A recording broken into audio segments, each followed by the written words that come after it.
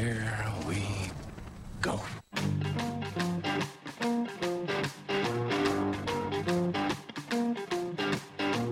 We're on a mission from God. You're a wizard, Harry. When you play the Game of Thrones, you win. You die.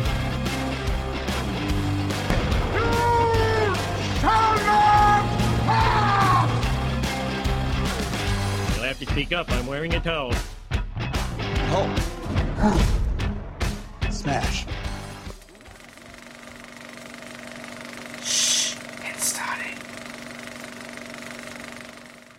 Welcome to Pass the Remote. I'm James Chalmers, and with me as always are my lovely co-hosts, Tina Harris-Natus. Hello! And Nick Owen. Good evening. And we're back. I've been super excited to do this show. This is like maybe one of my new favourite things of the week to do. Round two. Can I just say before we get into it, I sort of feel like Nick's name is incomplete. I feel like he should be Nick Owen Chalmers. Like he should have a hyphenated last name with your last name. The one syllable, like, it's too quick, my name. Yeah. Nick Owen. Like, Yeah. it does, I definitely agree. It doesn't sound like it's enough Yeah. things. But Owen Chalmers sounds good. Owen Chalmers, yeah, You but guys should be brothers. we're not either married or brothers. Yeah. I mean, I could introduce him as Nicholas Owen. No, it's the ending.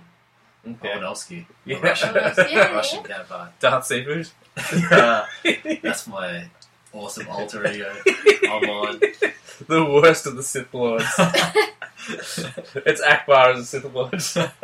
Which, by the way, next week, just to jump ahead, we'll be able to talk Star Wars, because that is Yeah. out. I am hoping to see it Tomorrow. Sunday night. You guys are seeing it tomorrow? No, we're not going to go see it tomorrow because we're busy. We're thinking But Saturday we're thinking this morning, weekend, but yeah. if not, we could even, I finish early on Friday, so we can go Friday after work. That's true. Like an early afternoon screening. I mean, worst case scenario, I have next Tuesday and Wednesday off, so we can always do it then. But Yeah. I'd rather watch it sooner rather than later. Yes. It's getting some great reviews. Yes. How have we all been since the last recording? Busy, but good. It is that wonderful time of Good, year. because I'm not busy.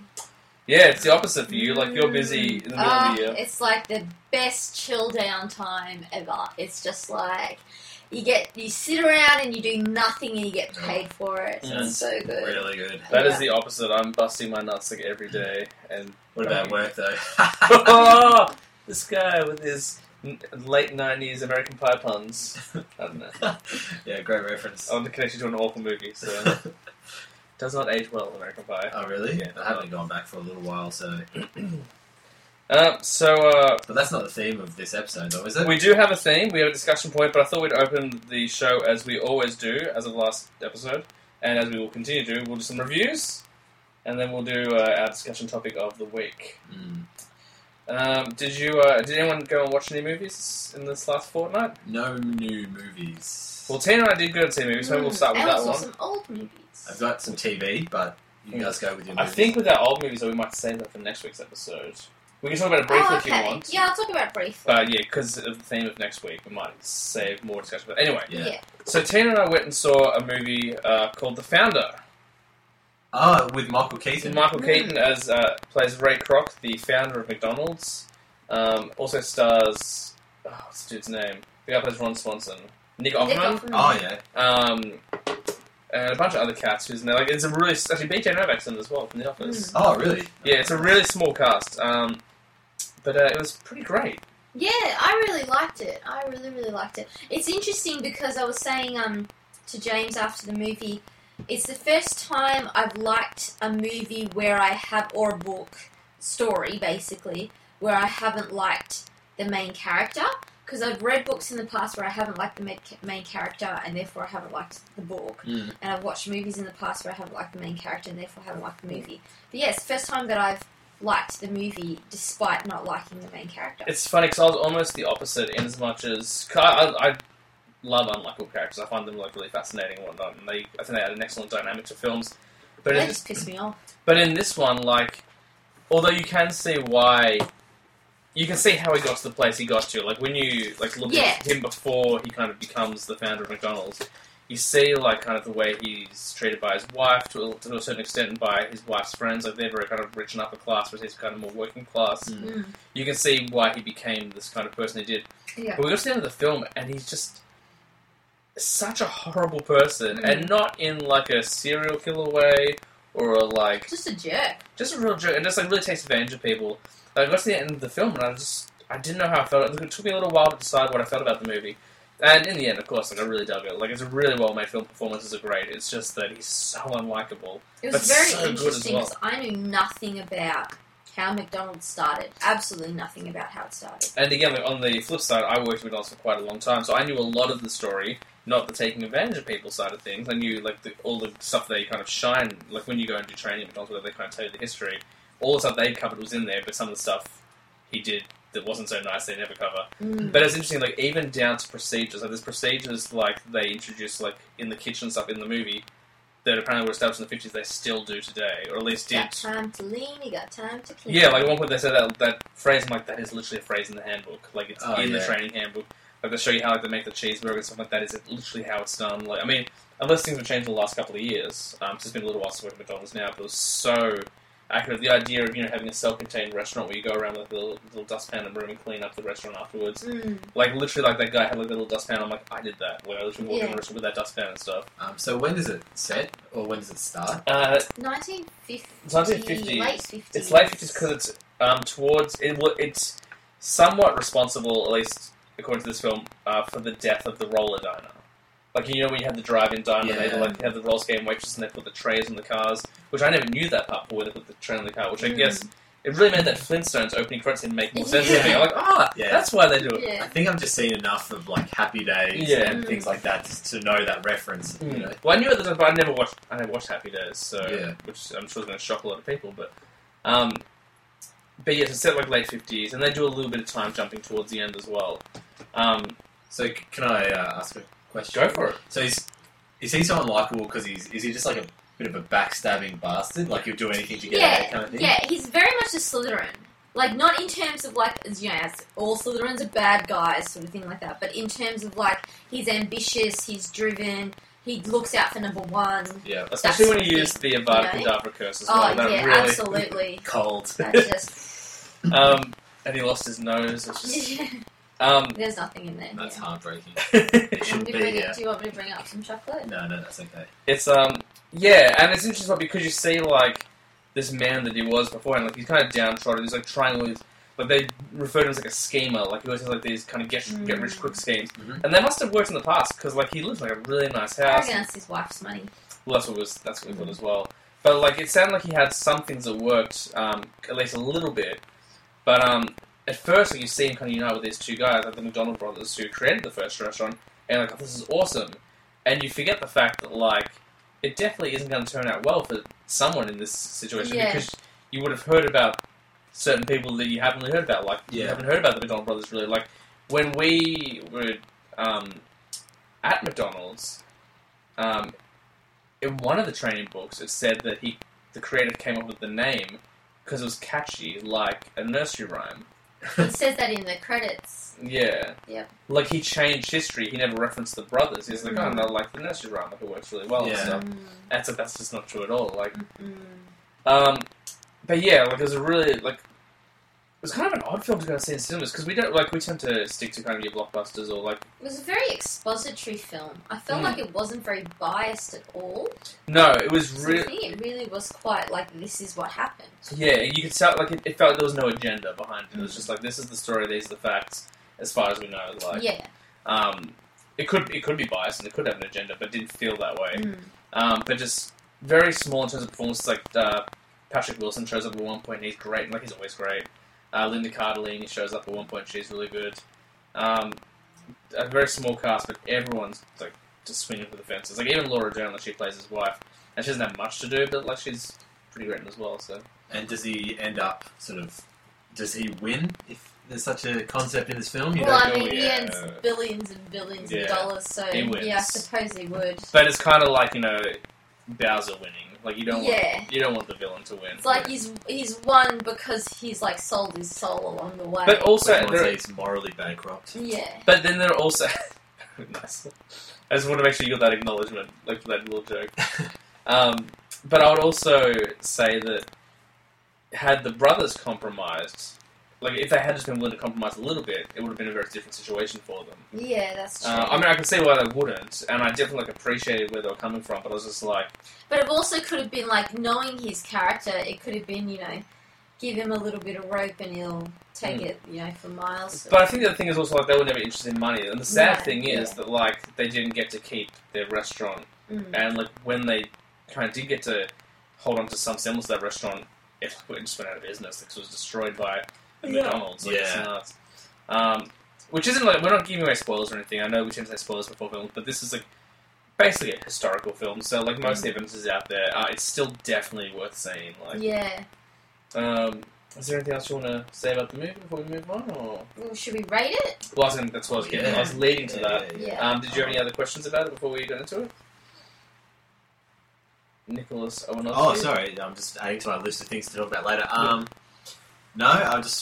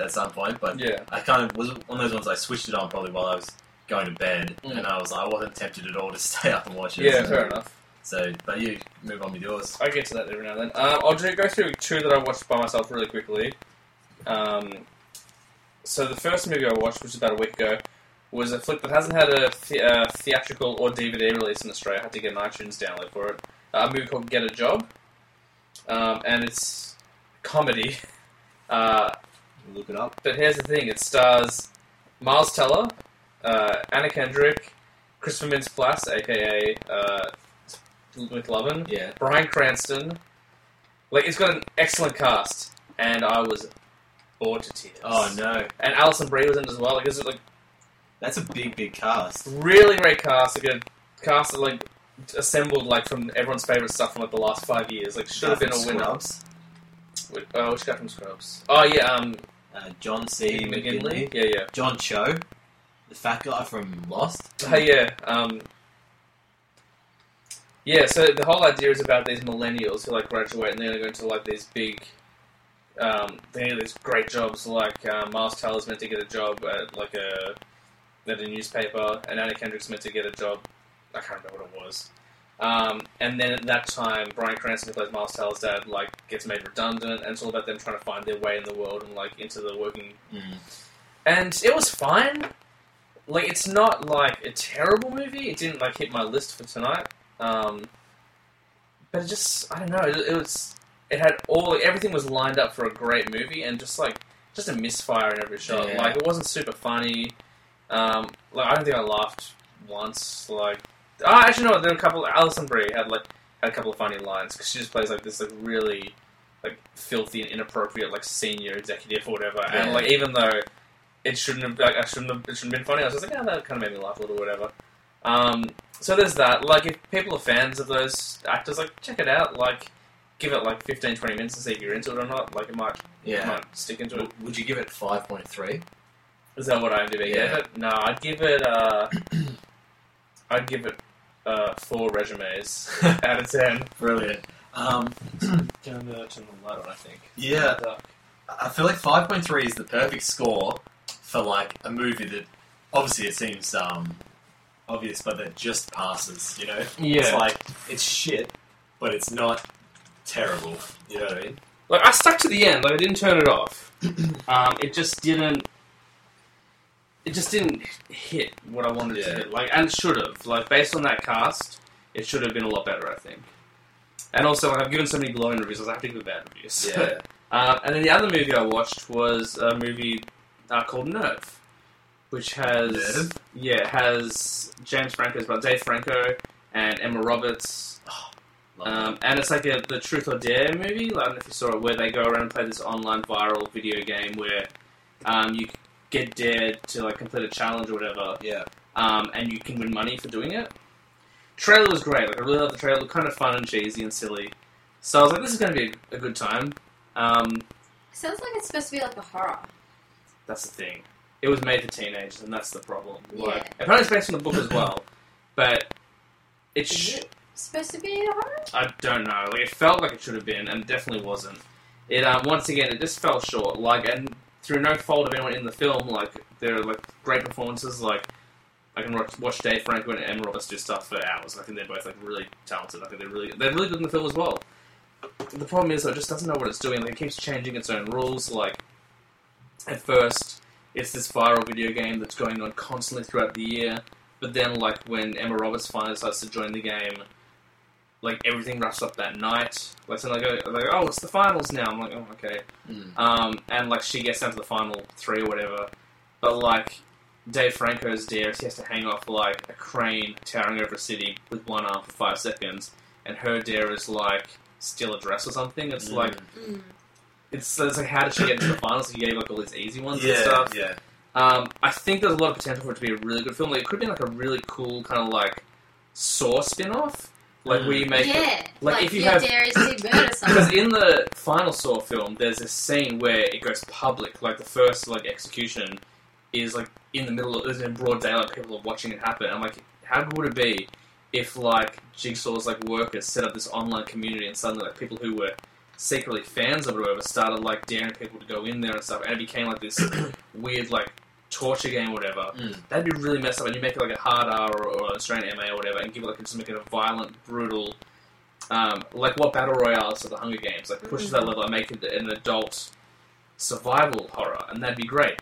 But instead, it's made for teenagers, and there's no stakes in it. Like, when you get to the end, like, even when you think, like, there's a twist, and I won't tell you the twist in case you just have to watch it, it doesn't actually quite pan out, and, like, I don't know, like, I never felt a sense of danger for anyone. I was like, It kind of reminds me of, like, Cry Wolf. I like Cry Wolf a lot. Yeah. But, like, I don't know, just the concept sort of reminds me of a cross between, like, Cry Wolf and The Purge. Yeah, it's basically, it's just like a Truth or Dare game, just with, mobile phones and computers and stuff. What were you going to say, Nick? No, I was just going to say what would have been a really cool twist is if he had to hang... Himself? No, well, that would have been exciting. Do his one, and hers was to somehow, mess with him, you know what I mean? Well, they can do that. They can tamper with each other's dares and stuff as well. Yeah. I would still say it's probably worth a watch, even if you just watch maybe the first half, just kind of get an idea what the film is, because there's some really charming scenes with just those two, because they've never met, they meet, the way they meet is that her very first dare on the game Nerve is to kiss a stranger, and she gets $50 or whatever, and she sees him in the diner and she does it, and that's how it begins. And their whole back and forth and everything they do up until a certain point is really charming and funny. Oh, this is kind of cool. I like this. And then when the stakes, kick in and it's not takes a lot, I'm just come on, guys. I'm not concerned about anyone's fate in this film. So I'll give this.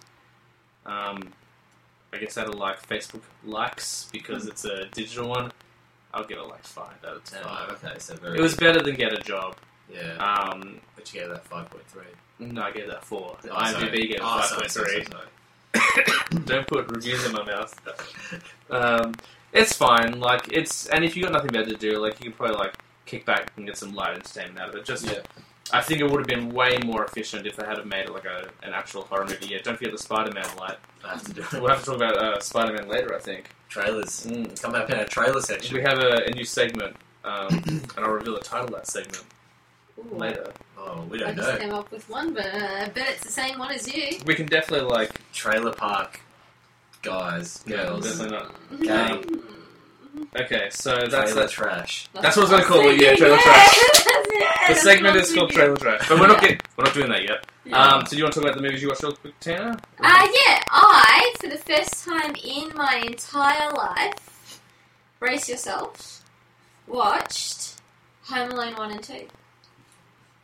Yep. Possibly the greatest Christmas movie, 1-2 punch of all time. Probably almost, I think better than Die Hard. 1 and 2. That's tough. It is. I'll tell you what. It's Die Hard for a kid. Yeah, it is. Yeah, I can see that. I can totally agree with you on that. I really liked it. Obviously, because I don't have the nostalgia connected to it, my view on it is quite different to what majority of people's views would be.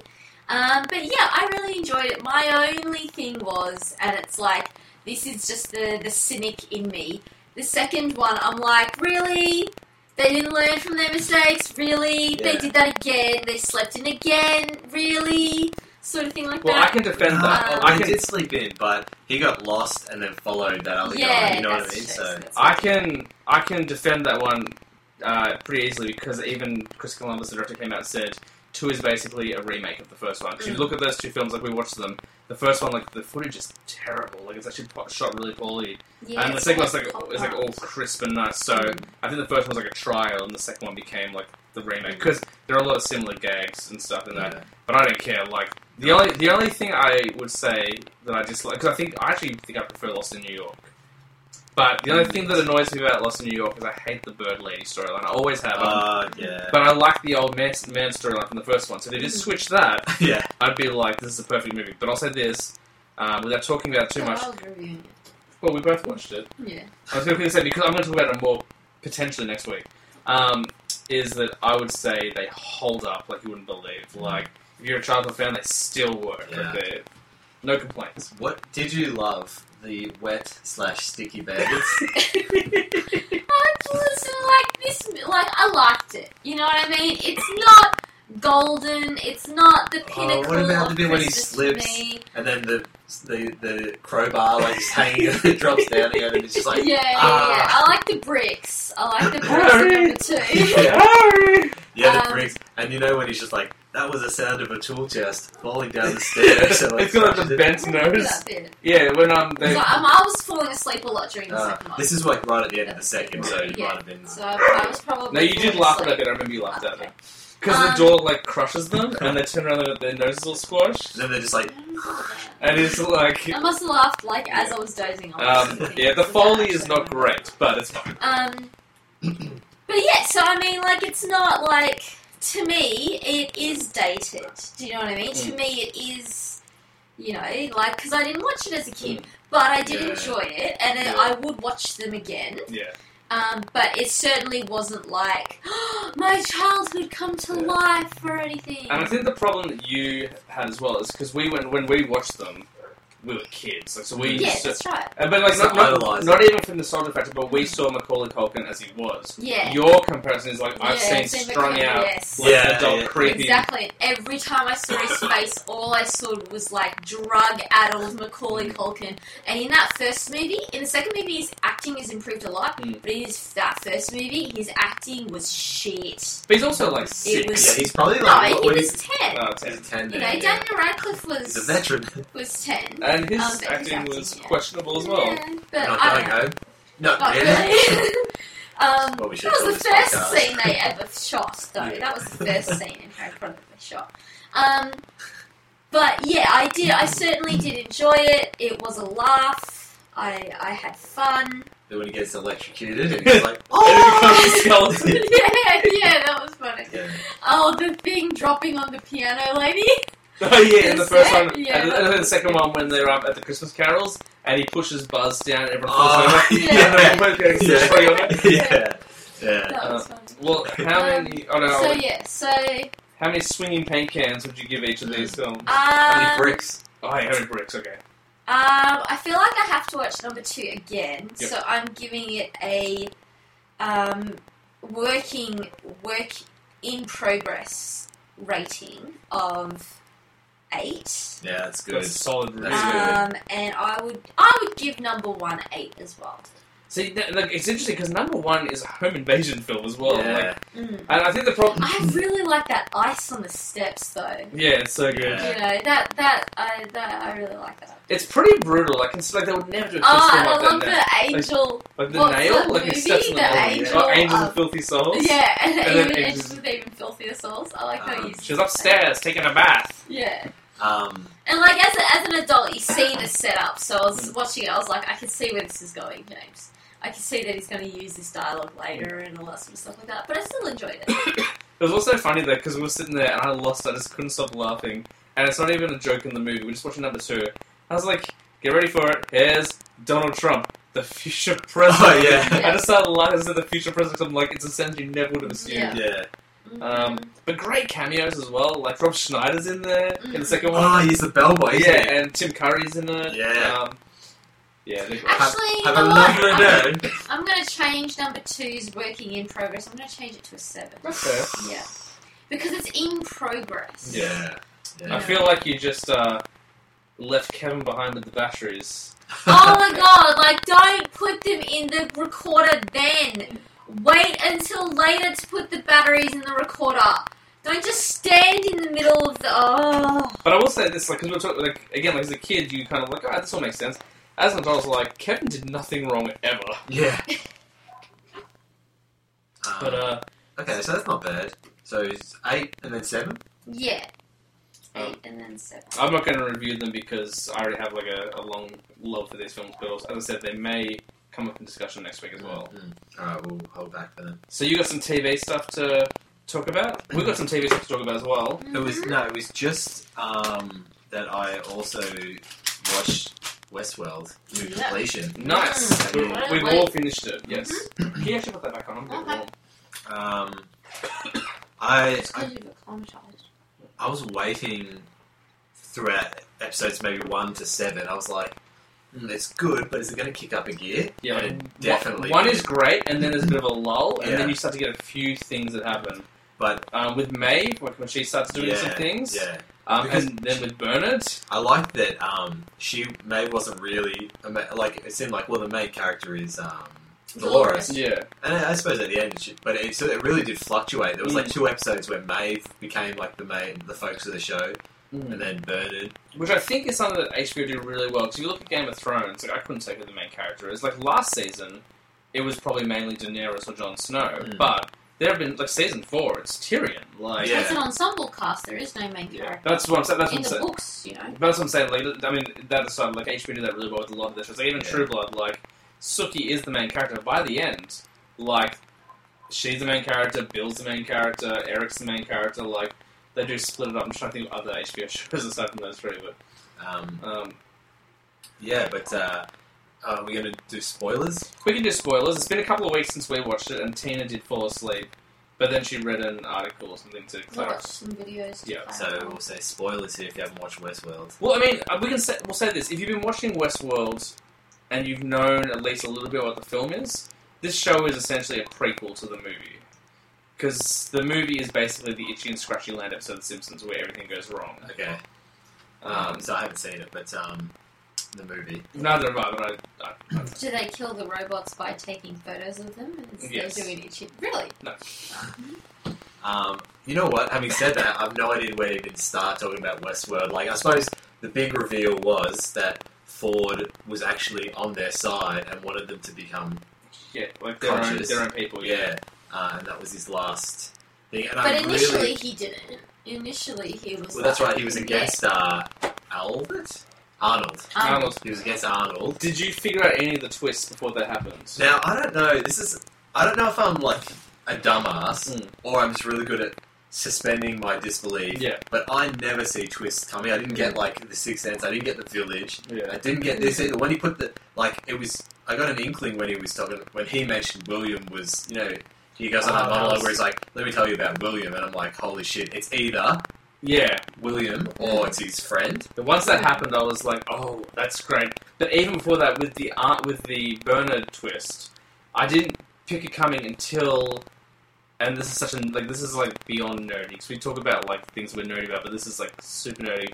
We're watching it, and they did the flashback where Dolores is walking past Arnold's office or whatever, Yeah. and they showed Arnold's surname for the first time, and I was like, "Hang on, Arnold and Bernard are very similar names." I'm like, I think, unless I'm mistaken, Bernard and I think it's Bernard Love, and I'm pretty sure that's an anagram. Oh, if you got that, that is Yeah. amazing. And it was an I anagram. didn't get that. I got it when just before they'd gone into the basement with the woman who owned it, and she was looking at the drawings and stuff like that. Yeah, and it was him.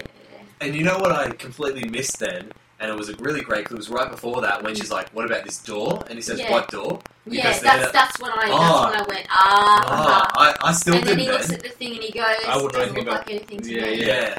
Mm. Oh, it was just such a good reveal. But that last episode, I thought Ed Harris was really, really great. don't think I've ever watched an Ed Harris thing. I think the thing that always puts Who was Ed Harris? he was the Black Rider. Yeah, he was the old Oh, guy. okay, yeah. And I think every time I see him on a poster, something about just his face really puts me off. I feel like, I don't know what it is, and it's so like judging a book by his cover, but I just look at it and I'm like, I just feel like I'm not going to enjoy his performance, but I'm completely turned around. Oh, Like, he's that's so really good. I mean, I will say this, I don't think it's anywhere near the level of what Game of Thrones is. No, it's definitely not. Like I finished, I was like, that was pretty good, and I enjoyed some of the twists, but I'm not like frantic to talk about. Like with Game of Thrones, like last season, I was like every episode I had to talk to someone about. I'm like, we need to. But talk I about wonder if that's the experience of being 6 seasons into Game of I Thrones. think so. 'Cause I think because Game of Thrones has got 2 seasons left, and I think this is going to And replace now we're it. also This is living in the- a post Game of Thrones world as Yeah. well. Yeah. Whereas if this show had existed and Game of Thrones didn't, Yeah. we'd all be like, oh my god! Yeah. Yeah, Game of absolutely. Thrones has raised the bar a fair bit. And I will say, because the first season of Game of Thrones is good, but it's not great. No, Like, it's definitely one of the weaker seasons. and it's definitely also got, like, because it's also doing a lot of establishing, which is what this is. And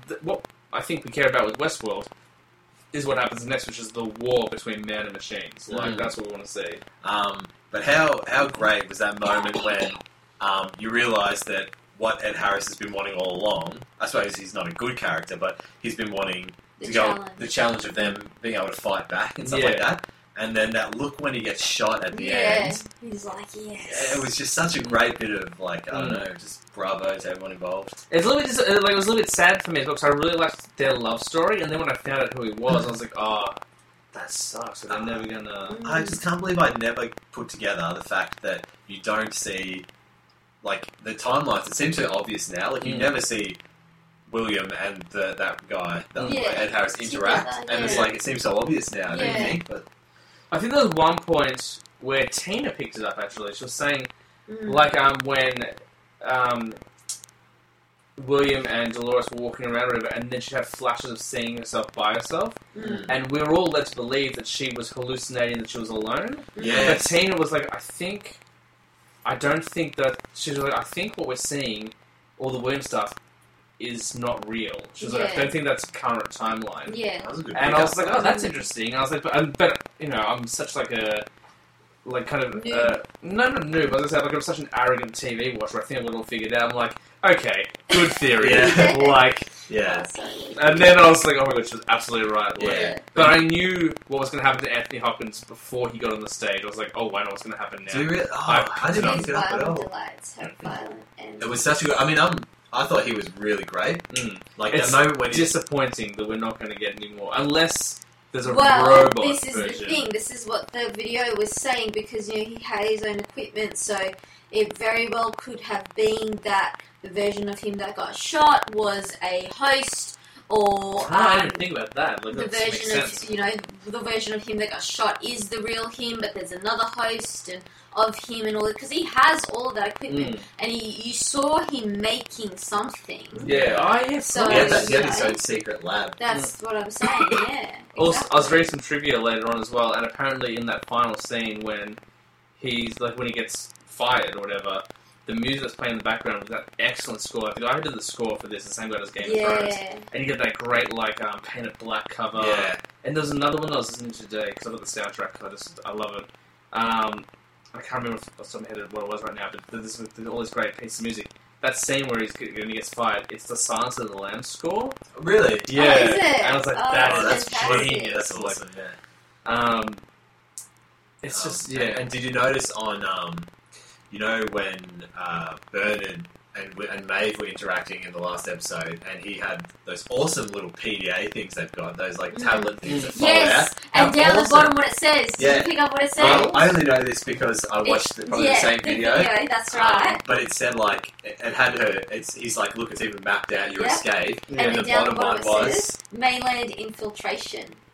I didn't say that. Yeah. So, but the thing is, I think what we're led to believe then is so Maeve wasn't her own free will Yeah. right until the very last last bit second, when she gets yeah. off the train. That's and right. what I really liked, which again you would have seen in that video, was the guy's note, and it said Park 1, Yeah. and we saw Samurai World. I was just Yeah, saying, yeah, so we yeah. know there's multiple worlds. Like, hopefully, And we'll does have some that future also worlds. mean that like Jurassic? Because obviously it's by the same person It's who not made Jurassic Jurassic Park. Park, Jurassic Park but was Jurassic coming to it. Park isn't one of the worlds. No, it's a different story. Oh. But in the book, in the original movie, there was future worlds. Changes? I mean, possibly. Like, why not? I would love Future World. Mm. That would be like the best world. The For other me, thing- that's And there's what- like medieval world or something Mm. like that apparently. There's a couple. The other thing that I really liked that was very hard to pick up, but I read an article and stuff. The moment when Maeve gets on the train, it says like this train will leave in 15 minutes, and that's the exact time in the episode when there's 15 minutes to go.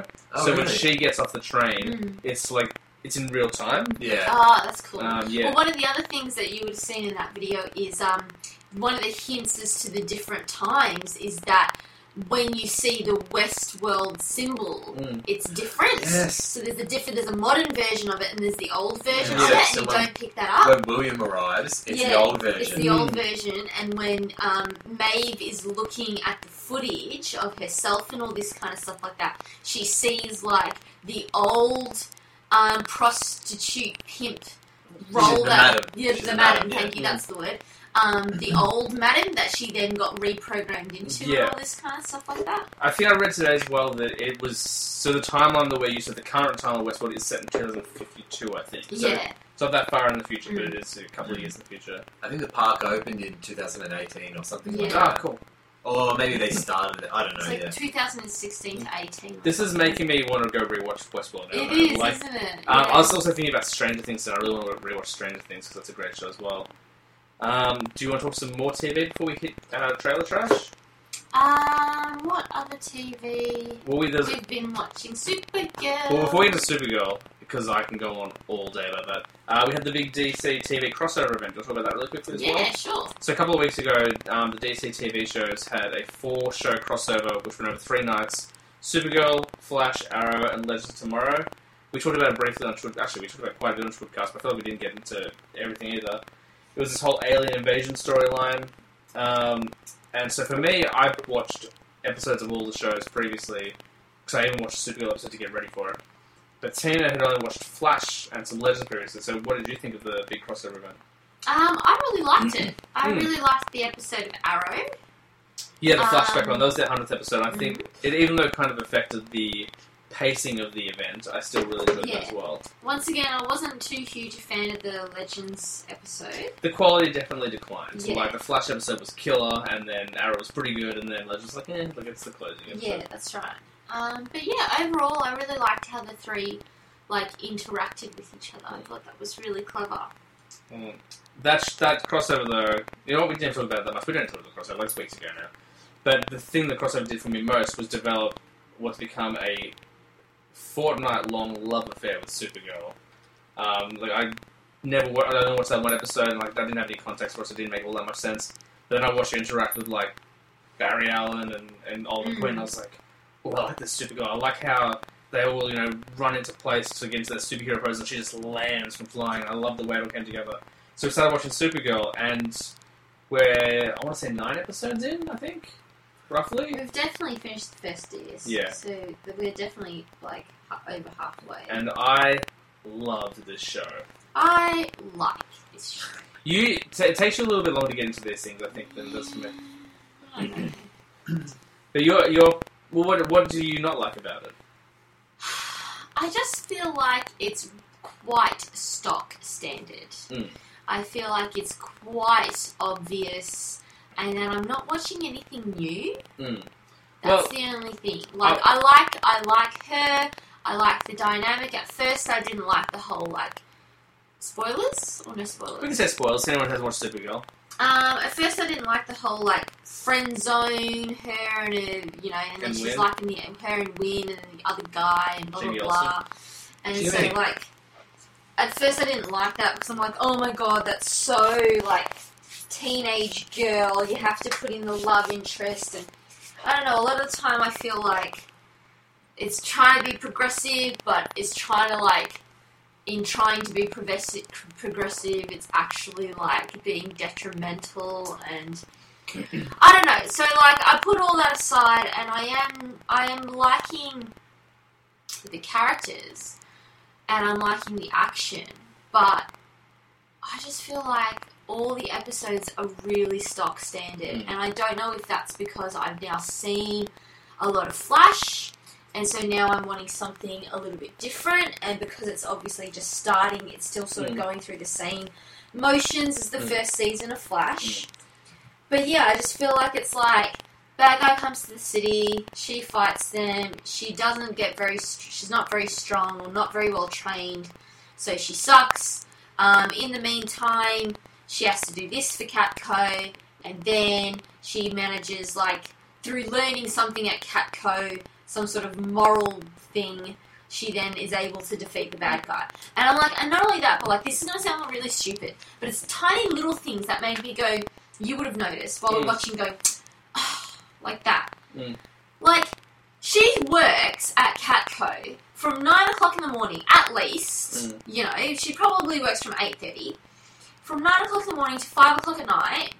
When is she having time to just go and, you know, spar with her sister and all this kind of stuff like that, and then do all this other stuff around the city and it's like, so I'm seeing all these scenes, I'm like, this is taking place in one day? Well, I can address some of these things. First of all, I think we're not given timestamps, so I think all the government stuff is possibly happening around her work schedule, because if it's a government agency, which it is, a lot of them tend to work, at least in films, have been presented to work 36-hour days and stuff like that. Yeah. So it could be, you know, quite late or quite early, because it's always inside in this underground building. Yeah, no, but she suddenly needs time to eat and have dinner and relax and, like, I mean, come on. Like, I feel like she's just completely overloaded with so much stuff. And maybe that's because, like, it's building towards something with that. And as for the Catco thing, we learned in the last episode we watched that she wasn't going away unnoticed. Like, that they did address that. Yeah. No, I know, but, like...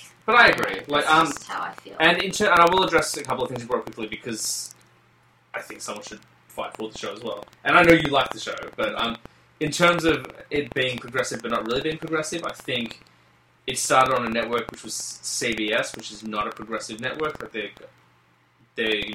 tend to make, you know, wholesome American fun shows where everything is the way it's always been. And I think their idea of being progressive is like, we need to make sure that we mention quite often that women can do things men can do. But I think it's important because this show, and the other thing about it being kind of, it's a bit teenage girly. It's a show for teenage girls. Yeah, I know. But the way Flash is a show for teenage boys, which I am reminded sometimes because I love that show and I just will forgive anything. But every now and then I'm like, well, that's a bit cheesy. I'm like, well, it's for 16-year-olds. Like, you know what I mean? And I think that's what Supergirl is the equivalent of. But it still holds my attention. I'm a 28-year-old man at this point, and I am a 28-year-old immature man. But I think it's still I think it's ticking most of the boxes. And I know that I feel like it's only half ticking the boxes. But that's okay. I've also heard since the switch to the new network, it could be a little bit edgier because it's by the CW now. Have we watched episodes that have switched yet? No. Season 1 is all CBS and Season 2 is the Switch. Yeah. But I'm digging it so far, and also just because I'm a nerd about the characters and stuff, so seeing characters pop up that I've seen before, like Non, who was in the Superman movies, who's one of General Zod's villains. Seeing Martian Manhunter on screen was amazing. These little hints at Superman, and even stuff like Jimmy Olsen or whatever, and this guy, the guy from Twilight who's playing Maxwell Lord is the character? He's just the Lex Luthor of this city. So there's all these little things that I'm digging. And I didn't know if I'd like this show because I'm not a huge Superman fan, just because I think he's kind of an uninteresting character. But I think they've balanced it pretty well. And I prefer her over Superman. That's for sure. And I really like her. I think she's just playing the character really well. I think she's fun. I think she is. Yeah. She's the same way Grant Gustin is the perfect Flash. The minute he walks through, you're like, oh, this guy's great. And that's the thing. I want to keep watching this show. Unlike Legends, where I'm just kind of happy to just sort of give that up. Which is disappointing because that's got some great characters. Just for a bit. Yeah, I'm with you. I'm the same with you. Yeah. But, so I'm happy to keep watching it. But yeah, I'm definitely more I'll watch an episode. Not oh my god, we have to watch the next episode and then watch the next 5. Unlike me. Sort of thing like that, I'm just I'll watch an episode. That's okay. Sort of thing. So, I don't know. We'll see how it picks up. I am interested to see where it goes with the story. But the only thing that I absolutely cannot stand, because everything I can sort of take with a couple of grains of salt, the only thing I absolutely cannot stand in this show is her auntie's fake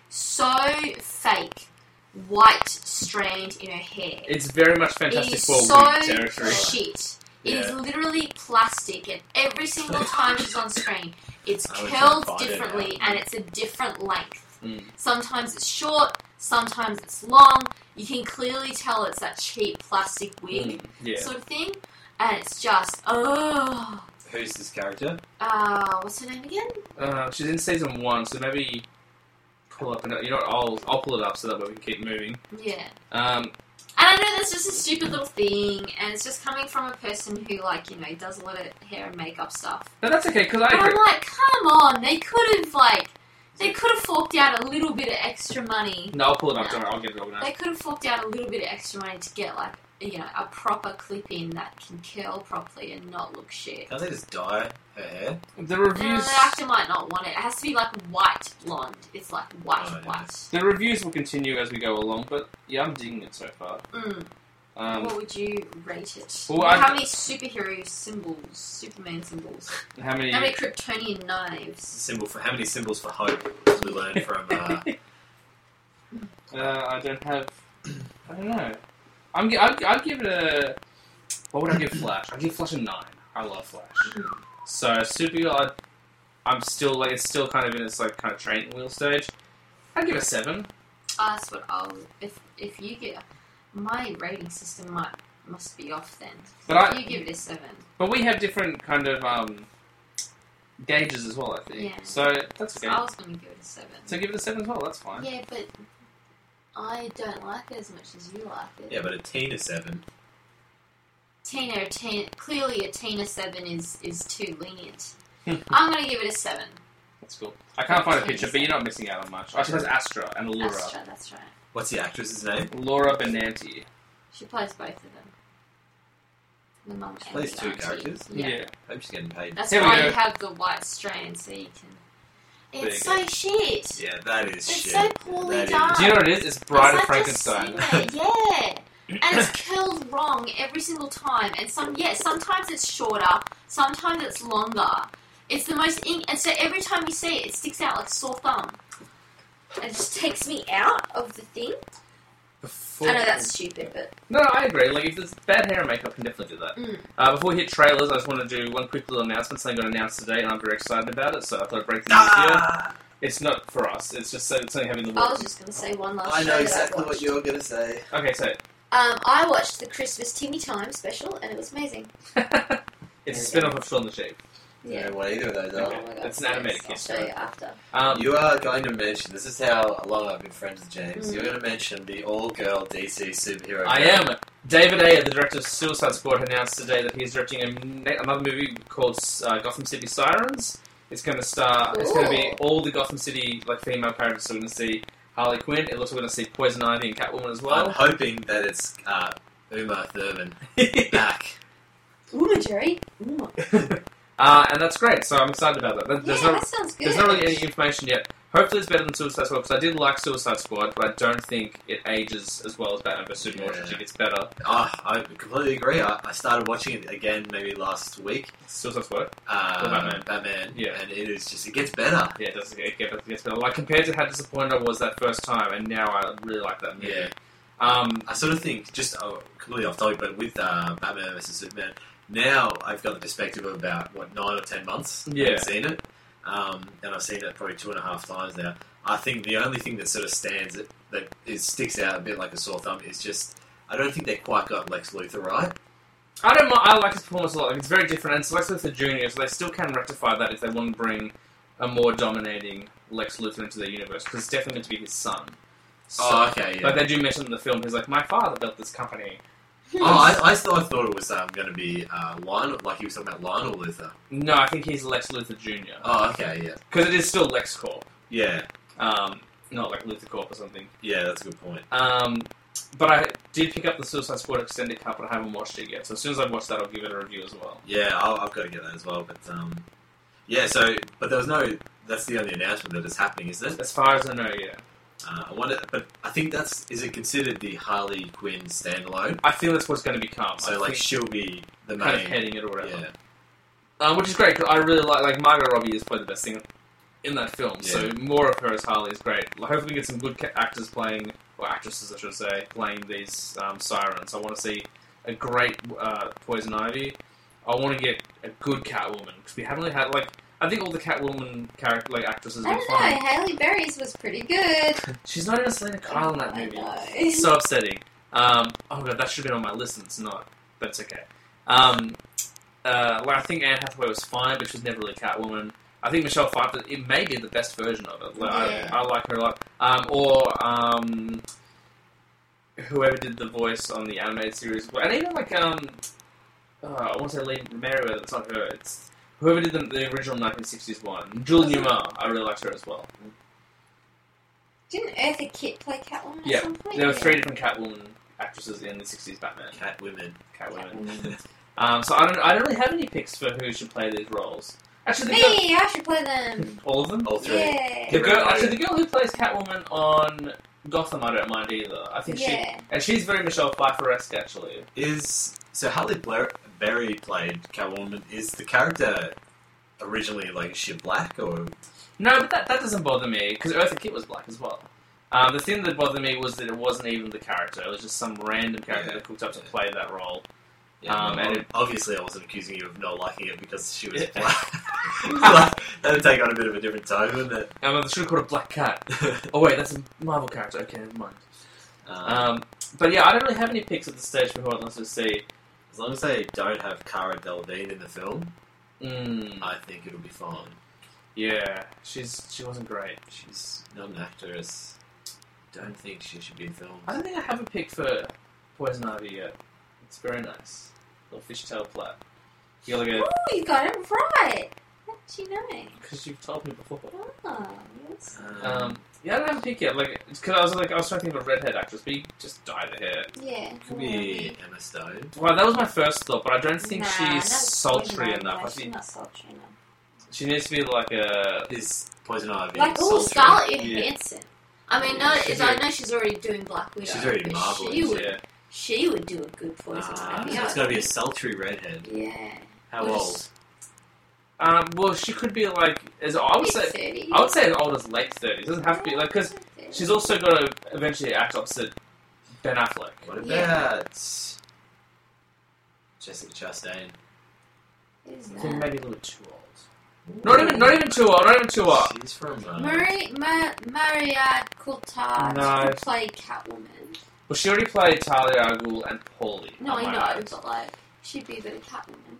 No, I don't want. I don't want her in my DC movies anymore. I like her a lot, but I just don't think she's like you know. How you say some actors and actresses, and you just don't want to see them in comic book films. Like I don't want to see Tom Cruise in a comic book film. Oh yeah. I don't want to see Leonardo DiCaprio in a comic book film.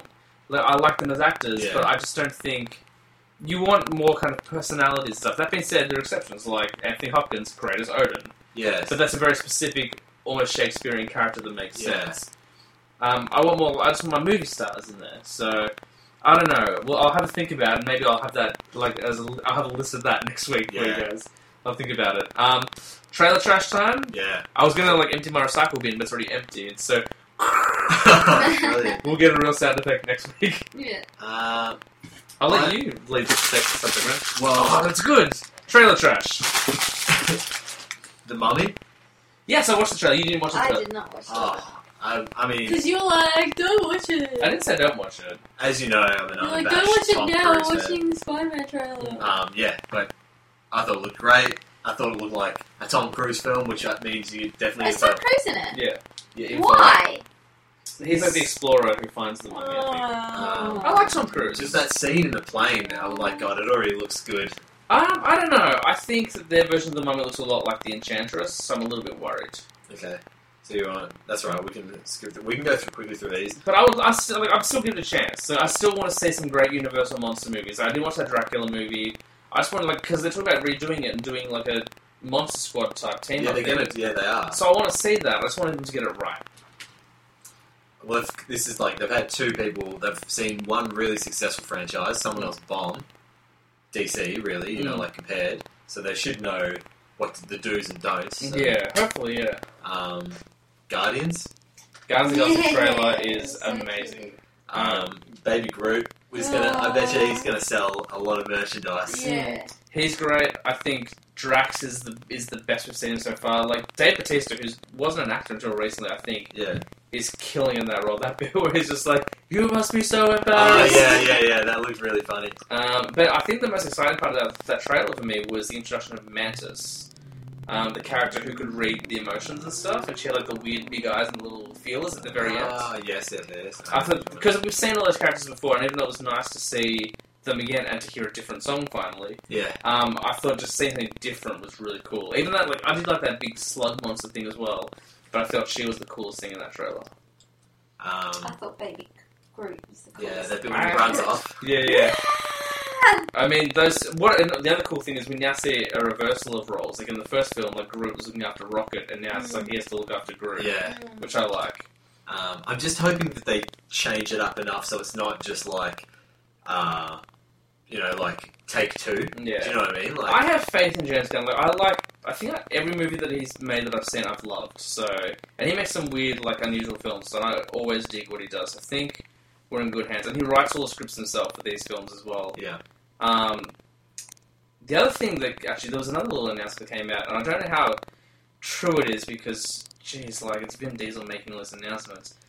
But he's like, I think in one announcement was like Hulk and Groot are gonna fight, and I was like, all right, that's cool. But the other announcement is that there might be a Rocket and Groot spin-off film at one point, which I'm all for, because there's a comic series right now that's called Rocket and Groot. Yeah. And I would love to see those guys travel through space. If it's a prequel or whether it's a... I think it's going to be a prequel because you can't just have them break off for a side. Well, we don't know what's going to happen in Infinity War. Maybe they get separated. Maybe Peter Quill gets stranded on Earth because he definitely filmed some Earth scenes in this film. So, so that would be cool. Yeah. No, I thought it looked great. I'm just hoping also that they don't... I'll be a little... I don't know what they can do with the soundtrack because it was such a great idea to have, the sci-fi sort of theme with all these, Classic, retro... 70s songs. Yeah, but they just do it for the second time with a second set of songs. I don't know if it's going to be... Well, James Gunn actually made a statement today that apparently it's going to be much more diverse than the first soundtrack. Which is cool, we're excited for it. It's going to be tough because that first soundtrack is so perfect. It's so well done. Isn't it? Yeah. And I guess the other trailer that came out recently is Fate of the Furious, Fast and Furious 8. That's it. Can't wait. Spider-Man: Homecoming. I'll go last, because we all know how I feel about this movie and stuff as it is already. Tina, I showed you the trailer once. Did you? I really liked it. I really, really liked it. I liked his friend, and he was like, "You're Spider-Man?" He's like, "No, this is just a costume." He's walking on the roof. Yeah. That guy, the character's playing is a guy named Ned Leeds, and when he grows up, he becomes the Hobgoblin. Oh, okay. So I really liked that. I think my only issue with it was I didn't really particularly like the spider design on his costume, but that's on the like chest, but that's like the tiniest. But I like how when he pressed it, then his suit collapsed off him. Yeah, that was cool. That was really cool. I really liked Yeah, that. that Was was clever. Because you never see them actually, like, other than Iron Man, you never see them transforming into their suits. Oh, and Hulk. Sort of Which thing isn't like a suit, that. but you do see it it's transform. just Yeah. transform. Sort of Oh, thing and like Peter that. So it's Quill's good mask. to see. Yeah, but that's just his mask. So cool. Do you know what I mean? Like, he just wears those clothes normally. Like, Yeah. Supergirl, you never see her change. Like, you see her rip off the shirt at one point as the And little super joke. boobs. Sort of thing like that, as the I have reference. to start watching the show. But then it's like, and then Flash, like, obviously he's so fast, obviously, like, you don't see it because it's just in a flash. They should do, like, an episode of Flash where he's so flustered that, like, he gets changed yesterday because, like, his undies on the outside. Yeah. That would be, like, a nice Like a little whole shout-out. episode about that. No, just like a quick moment. Or a whole episode, that's fine. Yours? So I think I'm less excited Mhm. than both of you. Not to say that I don't think it looks good, but I just at this point, So many Spider-Man. I'm only I'm 27 and I've seen 5 Spider-Man films, so it's like I'm just I just don't know whether I should be excited or not. But having seen like the fact that it looks like Tony Stark's going to play a pretty prominent role in it, I hope it's not just one scene. Yeah. I'm all for it because I just love that character. So like that bit when they're in the limo, Yeah. and he goes Gives in him the a hug. hug, and he's like, Yeah. "This isn't a hug. I'm just opening the door." Yeah. So you go, take the floor. I'm so excited.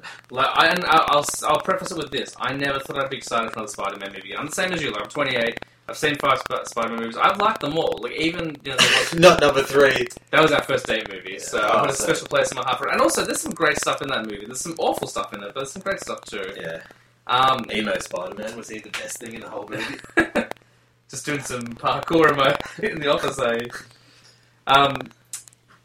So when I saw him appear in Civil War, and to that, it's like how good he was, like, and like the right age and everything, I was like, oh, I might be excited about Spider-Man. It's hard for me to say what the best moment is. Like the bit where it's like, hey, you're not the real Avengers. Like that's straight out of a comic book. That's great.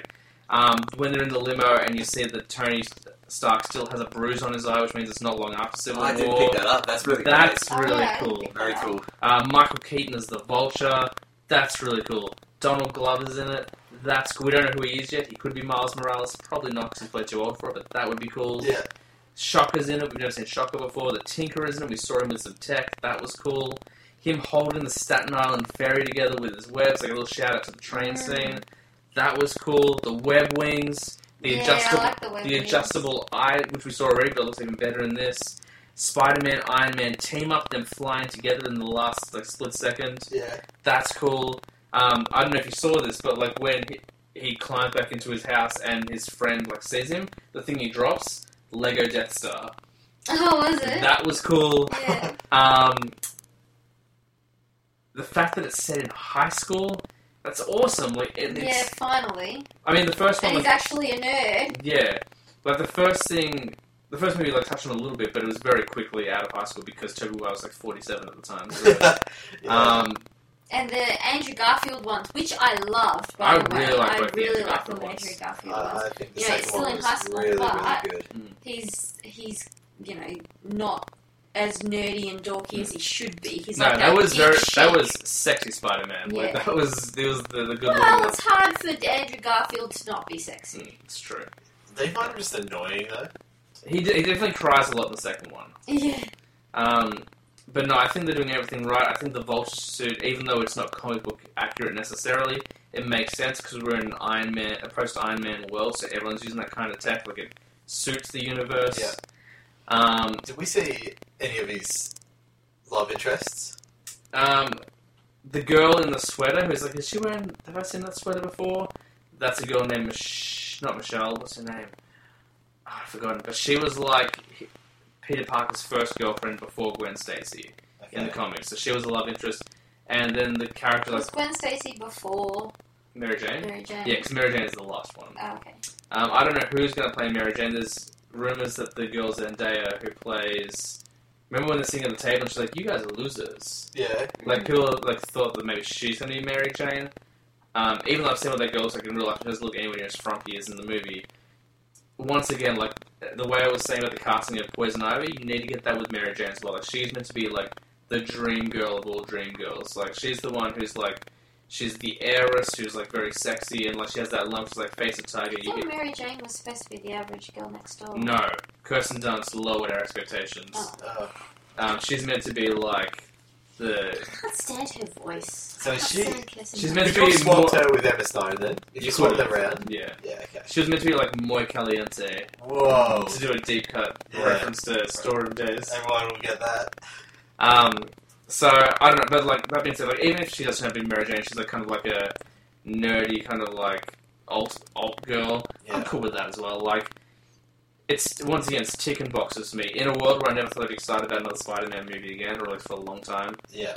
They make me excited about that character. And even though Sony seems to have their kind of their hands on this quite a bit still, like it did open with the Sony logo, and like they still are kind of in charge of this film in conjunction with Marvel. It looks like it's part of that Marvel universe, Yeah. so I'm pumped. I can't wait. And do we have a release date? It's May, I think. No, June. Like maybe I would have taken a photo of this, but I did see like it's July for them. It's 7/7/17 for America. Yeah. But I think we're June. I think we're the last week of June. Same with Guardians. We're the last week of April to the first week of May. Cool. Yeah, I don't know where I saw it. I don't even know if I have it still on my phone. But it was just like a list of upcoming Marvel films, like the release dates. No, I don't have it. So I don't know. Well, I mean, we have like a superhero movie like every month next year. Like we have Logan, Lego Batman, which I can't wait for. Wonder Woman, Guardians 2, Spider-Man, Justice League, Thor 3. Yes. That's the trailer I'm waiting for now. Like that Thor trailer. Because they've kept that under wraps. Like everything else we've seen little bits and pieces of, but that's the one. Yeah. So. Okay, so despite us trying to like stick to a schedule and be ahead of time compared to last week, we definitely have been going for an hour and we haven't even touched that list. But I do have one more thing I want to bring up. Go for it. Definitely. No, it was purely. Have you ever seen this guy on YouTube called Chris Stuckman? I've not watched his show, but he appears on the Screen Junkies movie fights quite a bit, so I've heard him argue for movies. Yeah, so I like him a lot. So. Yeah, give a shout out to him. My friend Lee, who you spoke to on the phone, put me onto him. He's just got a movie review channel. Reviews all sort of new releases, but he does classic reviews as well. And he rates them at school grades, A+ and stuff like that, or whatever. But just if you like, so he's gone back and reviewed. It's about 20-minute reviews on every Star Wars film. Yeah. Reviews all the Harry Potters. So I just thought if anyone listening likes that kind of stuff, Chris Stuckman. Nice, definitely. I did consider doing Star Wars this week, but I was like, you know what? We've got to stick with the topic we gave ourselves. There's another 700 Star Wars movies coming. There's every year for the next 4 years there's a Star Wars movie coming. So we've got time to talk about Star Wars. Oh yeah. Plus, if we go top 5 Star Wars film, it's going to change every year. No, well, I was going to say it'll be the same. Phantom Menace won't make it. Yeah. But yeah. Anyway, so this topic of the week. This week's topic was last episode we did our top 5 favorite films of all time. Except I did my next top 5 because I revealed that recently. Yeah. This week we're all coming out fresh. Our top 5 least favorite movies of all time. It felt like a natural sort of opposite, didn't it? And this is going to be tough because I don't we talked about it briefly last time. I don't really hate movies because I don't watch movies I'm not interested in. I found this so easy. I bet you want to expand it to top 50 most hated. I can do 5 because I also have the problem where I don't remember a lot of films that I watch, and I certainly don't remember films that I don't like. Unless I specifically hate them, which is these ones. Did everyone do an honourable? I couldn't even know. Or should I do a horrible mention? Oh, yeah. Horror. I couldn't come up with any. And I don't really hate anything, so I have to really dig deep. A lot of these are from before. Oh, I do have a dishonourable mention. I should Oh, say. that's what you called it. Yeah. I should say. If I found it really difficult because there's movies that I know that I hate, but that just aren't worth. So like anything Nicolas Cage has done in the last 3 years, you know how he's got 50 of those straight to Yeah. I just didn't think. I was trying to find movies that I. Oh, it's funny I have a Nicolas Cage movie on here. Oh really? Yeah. Oh, I know. I bet you I'm gonna love it. I didn't I thought it's got to be movies that I thought when I was going into them, this could be good, not just so I didn't put The Room or The Room. We love The Room. Birdemic and stuff like that. I've put on movies that literally make me angry when I hear about them or see photos for them or listen to other people talk. They literally boil my blood. Yeah, that's why I hate I don't have that, so it was really tough. There's a couple. I'm a very emotional person, Joe. That's true. There's a couple on here that I know that really bum me out. I was just ugh, and I oops, I opened the wrong app. That's not what I want to do. I just came up with a dishonourable mention, so when I send these around, I'll have one. Awesome. So I had to dig deep. A lot of them. Actually, now I think about it, no, none of them are from my childhood. I figured I'd find stuff from my childhood that I disliked that I was forced to watch. But actually, I think all of these I watched in my 20s. So I was going to say, I didn't really form an opinion. I didn't have a film opinion. I definitely did when I watched these. We've all got dishonourable mentions. How many do you have, Tina? I have only one dishonourable mention. Okay. Nick, you thought of one on the fly, so do you want to give us that one while you still have it in your mind? Yeah, mine's Batman and Robin. Batman and Robin, okay. The Joel Schumacher extravaganza. Look, it's kind of funny, but it's just so it's not even the way it was made. It's just the pinnacle of opulent filmmaking. It was just anything goes. Villains who skate, and then Batman clicks his heels and skates come out. Why would he have such a specific mod for the? You know what I mean? Yeah. The fact that George Clooney couldn't move his neck in the thing, so when he's in the Batmobile and he goes like this, moves his whole body and stuff, and just insane. The Bane in that film is ridiculous. Pretty comic book accurate though, to be fair. When he's pumped up, that's what's meant to happen. The only saving grace is the stunning Uma Thurman. I'm gonna. Her amazing costume. Yeah, it's not amazing. There's definitely a point where she's wearing a unitard.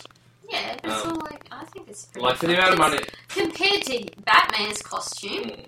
Remember the one with the rubber nipples? Yeah, that is the one. That is the one. There you go. I will say this quickly. That was my very first Batman movie, so I have a soft spot for it in my heart. Okay. But I was also thinking, I should have prefaced this. Last week we talked about top 5 favourite movies, and I find the film community, though, can be quite harsh sometimes. Never tend to talk down favourite films too often. But if you hate a movie that someone else doesn't like, it gets pretty scathing. So we're trying to remain civil in here today. Yeah. I think we may I have just remembered one that isn't on my list that I don't like. That is your favourite movie. I don't know if my favourite movie. We'll find out. I'll mention it now. It was Blues Brothers because it's not on my list. I love Blues Brothers. It's in my top 5 favourite films. I know. But you haven't watched it. Yeah, I've watched enough of it. Have you seen the car chase? I think so. I'm not sure. So good. But there's no plot. There definitely is. There is no plot. It's a very simple plot. They have to raise money to save their orphanage. They're on a mission. From God. From who? And that's in our opening. That's in our opening theme song as well. Oh, I want to hear it. Yeah. Okay. So that was me done. Yeah. Honorable mentions. Do you want to do? My dishonorable mention is Starship Troopers. I love Starship Troopers. What? Yeah. What? Who even are you? You know it's shit, right? It's not. It's by the director of RoboCop, Peter Verhoeven, and the aliens are vaginas. Yeah. Well, awesome. It's the stupidest fucking one of the stupidest fucking things. It's a commentary on American politics. It's really. Look, it's cool. You don't have again.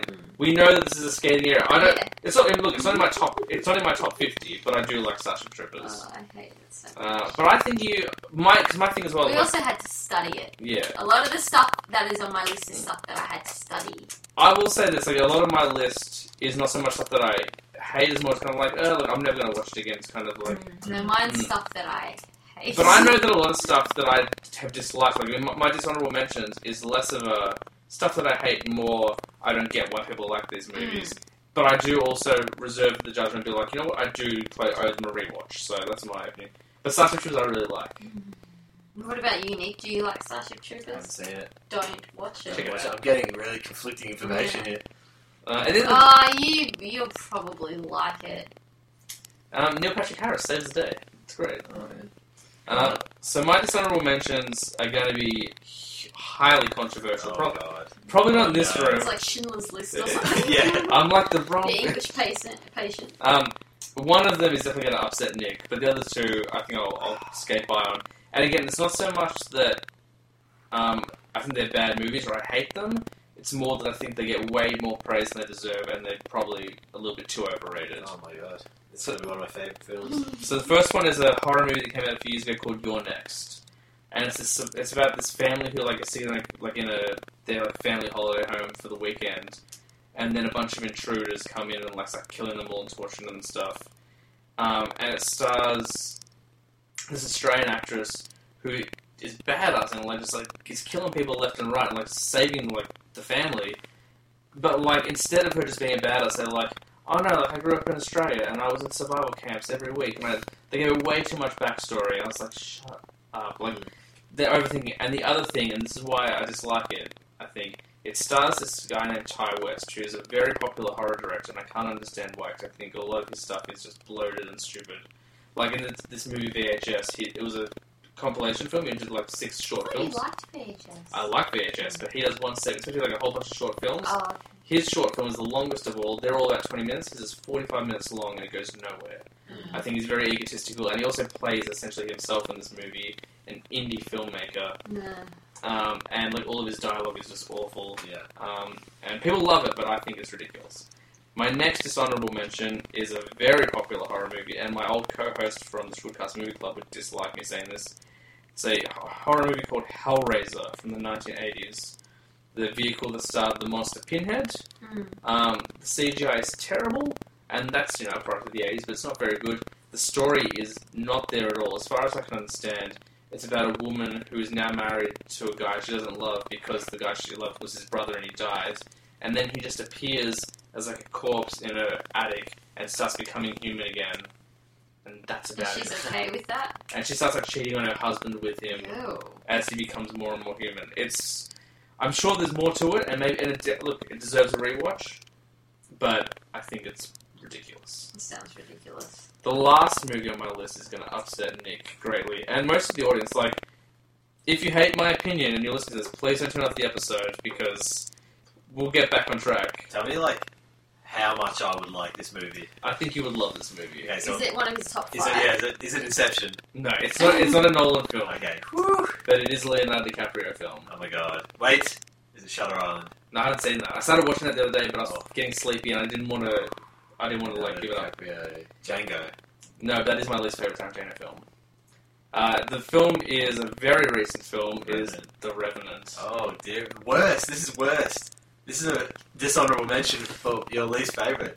Dishonorable mention is better than top 5. Yeah, I know, but I mean, still, that puts it about. And I don't think it's a terrible film, and I don't hate it. But here's the thing: I think it's obnoxious. I think it's arrogant, and I think it's the product of a self-involved filmmaker who was happy to waste everyone's time and money because he had a dream. I don't disagree with that. I mean, I heard all the stuff about delaying production and stuff, and only shooting in natural light and stuff. It's over 2.5 hours long, and the story could have easily been told in an hour and 45 minutes. I understand it's beautiful to look at, but if I see the same footage of the same trees more than once, the exact same shot, repeating shots, I don't care. I think that Leonardo DiCaprio is overrated in that film. I think his performance is fine. The fact that he ate meat and he's a vegetarian doesn't affect me at all. That doesn't affect my film-going experience at all.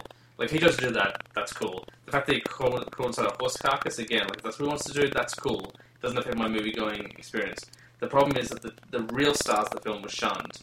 Will Poulter and Tom Hardy are far better than any other performance in that film. Who's Will Poulter? Eyebrows.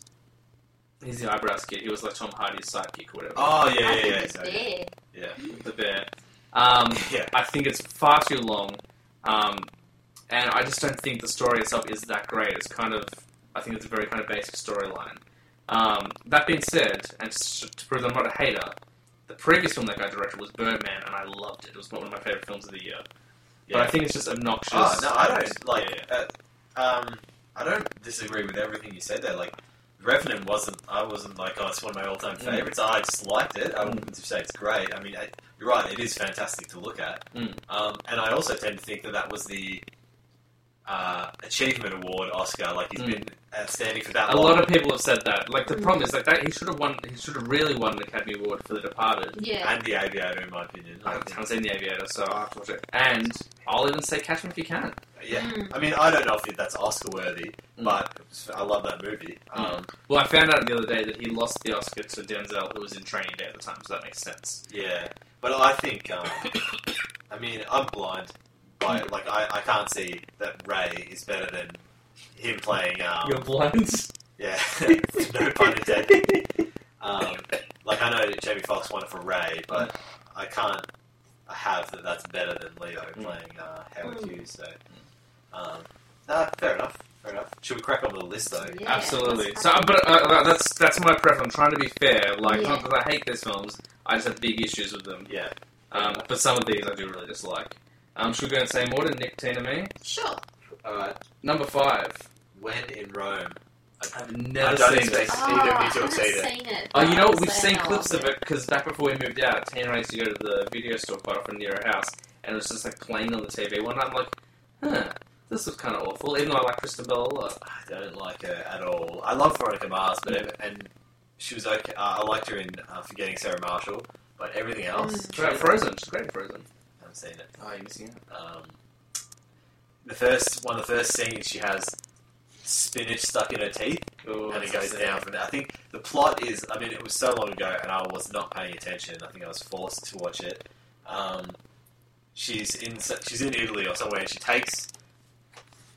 There's something about, like, magic coins. She takes them out of the fountain, something like that, and then these 5 dudes, one of whom is Dax Shepard. And each guy represents something like love. Yeah, another one's Josh Duhamel. It's just... it's the worst of... See, rom-coms started the decade of the 2000s. It was like... Yeah, there's ones like Notting Hill and stuff like that where it was a true rom-com and it was like a new thing. And then they... Like, this is the worst that rom-coms ever got. Have you ever seen New Year's Eve? No.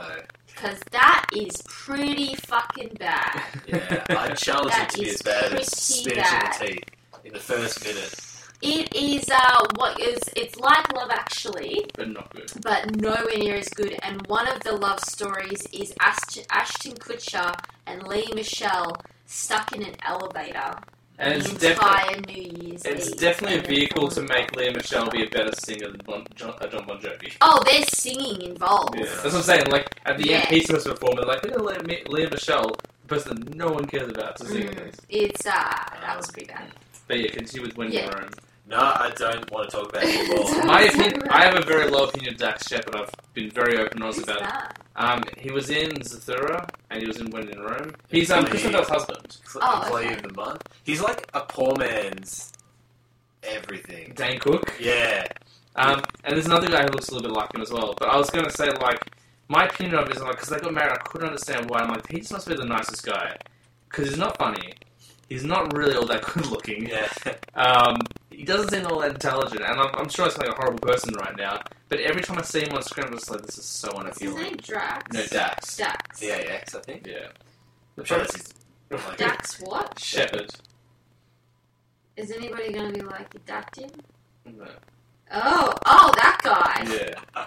That guy from the douchebag from Veronica Mars. Is he in Veronica Mars? Yeah, he's the other teenage douchebag. No, he's not in Veronica Mars. But he was in This Is Where I Leave You. He was the radio who Jason Bateman's wife cheated on him with. Yeah. I love that movie. That's such a... now I see his picture on IMDb. He doesn't look like that bad of a bloke. Sorry, Dax. He's definitely got some... His name is Dax. He's also got a 90s hairdo. He definitely looks like he plays in Sugar Ray. Yeah, or NSYNC? No, what's the Nickelback? Nickelback. With that going here. Nickelback. Shall I do mine? Yeah, go with number 5. Alright, so number 5 is a combination. It is Mulholland Drive / Blue Velvet / any David Lynch film. James Cameron would be spinning in his non-existent grave. Yes, that's his favorite, like one of his favorite directors. I don't get Mulholland Drive.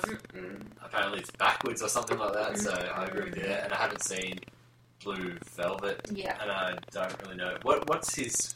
I always get him in David Lynch and David Fincher? Yes, and I love David Fincher. David Lynch's big thing wasn't even a movie; it was a TV show called Twin Peaks. I can't defend David. He just does anything based around Hollywood, like Mulholland Drive, Twin Peaks. Definitely They're not. just places in Hollywood. Twin Peaks is in Hollywood. Twin Peaks is in California. Okay, well that's not Hollywood. Like, it's close to Hollywood. I can't defend David Lynch too much. I've seen a couple of his films and they're definitely weird. What I will say, he's an avant-garde experimental filmmaker. He's shit. He's not making films for the masses. And I've seen Eraserhead, and I still don't know how I feel about it after all this time. Well, this is on my list, so I'm going to talk. Go for it, my bad. He's shit. And that's basically just it. Like, Mulholland Drive we had to watch for school. I don't even remember it, because I keep getting it confused with Memento. Wait, you have to watch that for school? Yeah, university. Lezo actually did that. University we had to watch I never watched for it, so literature. I'm saying it. And it made no sense. The problem with David Lynch films is that A, they're really boring, B, they're avant-garde for the sake of being an avant-garde for art. It's art for art's sake. It's not real art. And this is just my opinion. And the editing is so bad because it makes the pace of the movie so slow. So we had to watch Mulholland Drive for literature, and then for drama we had to watch Blue Velvet. And all I remember is that fucking scene where the kid, the boy, the man, he's not a boy, the man is hiding in the closet watching this old guy, and you know the scene because we've talked about Dennis this before, Hopper. and you can explain it. Cooper from Dennis the Marvelous Hopper movie. breathing in the respiratory thing, going, Mommy, to like his mum, and it's like really perverse and weird. And I understand like what David Lynch is trying to do, but I don't need to fucking see that shit. So to me, it's overrated, art for art's sake crap. It's basically crap wrapped up in tinfoil, put $1 million price tag on it, and said, put this in an art gallery, and some yobbo from, in new money is going to buy it. Shots fired. We've got to get Carmen on to respond to this. He's not. His David Lynch is very wanky. That's what it is. He's 70 and he's got a trendier Look haircut at than I do. Yeah. Not a good start. No. Alright, James. So sorry if I offended anybody out there who loves David Lynch. Just James That is Cameron. just my opinion. Just say sorry to James Cameron. I value your opinion as well. So my first film is a film that I saw in cinemas and I was dragged to, which is never a good start. And Oh, I think I know what this is. if you had have asked me when I was in my teens, James, do you think Adam Sandler would make a bad film? I would have said, no way. Happy Gilmore, Billy Madison, The Waterboy. I would have been Mr. Deeds. I love Mr. Deeds. It's highly underrated. I said, there's no way this guy ever makes a bad film. But sometimes pubic wig padding goes too far, and you get an anti-terrorism comedy about a hairdresser named You Don't Mess with the Zohan. Oh, no. I thought that was Michael Myers. Nope. No, Michael Myers. Michael Myers is The killer. Texas Chainsaw Massacre. No, he's not. He's Halloween. Oh, there you I go. wish Michael Myers was in that Whatever, film. He same might have thing. killed me. Yeah. You don't I mess haven't with the seen it. Zohan. I was dragged along, and yeah. we were both Okay, dragged along. you were both Like, we dragged had to rush to get to a cinema in Crown to go see it because my Yeah. family wanted to go see it. And I No, knew... Sarah wanted to go Yeah. see it. Well, let's not say names saying they'd listen to the show, but... My Well, family... that's going to come up again on one of my lists. I know what it is, and I Yeah. like that Adam Sandler film. The trailers didn't look good, but we always try to go see films together as a family, at least once or twice a year. So I was game, and I honestly, I can barely remember anything from the film. I tried to erase it from my mind. It's just, it's him doing an accent, but not a good accent, and you think like he's humping women's heads the whole time, but then it's just they're like resting on like his big pube fro. I don't even remember it. I feel it feels like a really. To me, that merges with the Guru. To me, it feels like a really discount Ali G. Yeah. That's what it's saying. Like, well, Ali G, I think is quite brilliant in places. This is not. It's very cool. I'm sure the Adam Sandler like curve into kind of terrible movies began before this, but this was definitely like a nugget in the toilet bowl crown. And I can't, I can't even say that I want to give it. I don't owe it a rewatch. It's not good. I'll still watch Adam Sandler stuff, but it's got to be early stuff because it's not good. That's all I got. It's upsetting. Yeah. That's pretty bad. Also, my top 5 aren't in order, as I remember them. Mine are kind of in order. Yeah, mine are kind of in least. order. My top ones will definitely be like really shit. Back to me. Yep. So mine was. This is more in there for like pure disappointment. Was the sequel to one of my all-time favorite action movies, which is Independence Day. So Independence Day 2 or whatever, the 4th of July or whatever like that. You know the one that Resurgence? Resurgence, yeah, thank you. Is this the recent one? Yeah. Yeah. Now, the reason was, I'd been looking forward to it since they announced it like a year in advance. And it was right on my birthday, so I went and saw it with my brother because we both loved the first one. And it just stunk. Have you seen it? I haven't seen either Independence Day. I've seen the first one. Apparently the first one has an excellent president's speech. Apparently Welcome to Earth happens in this one.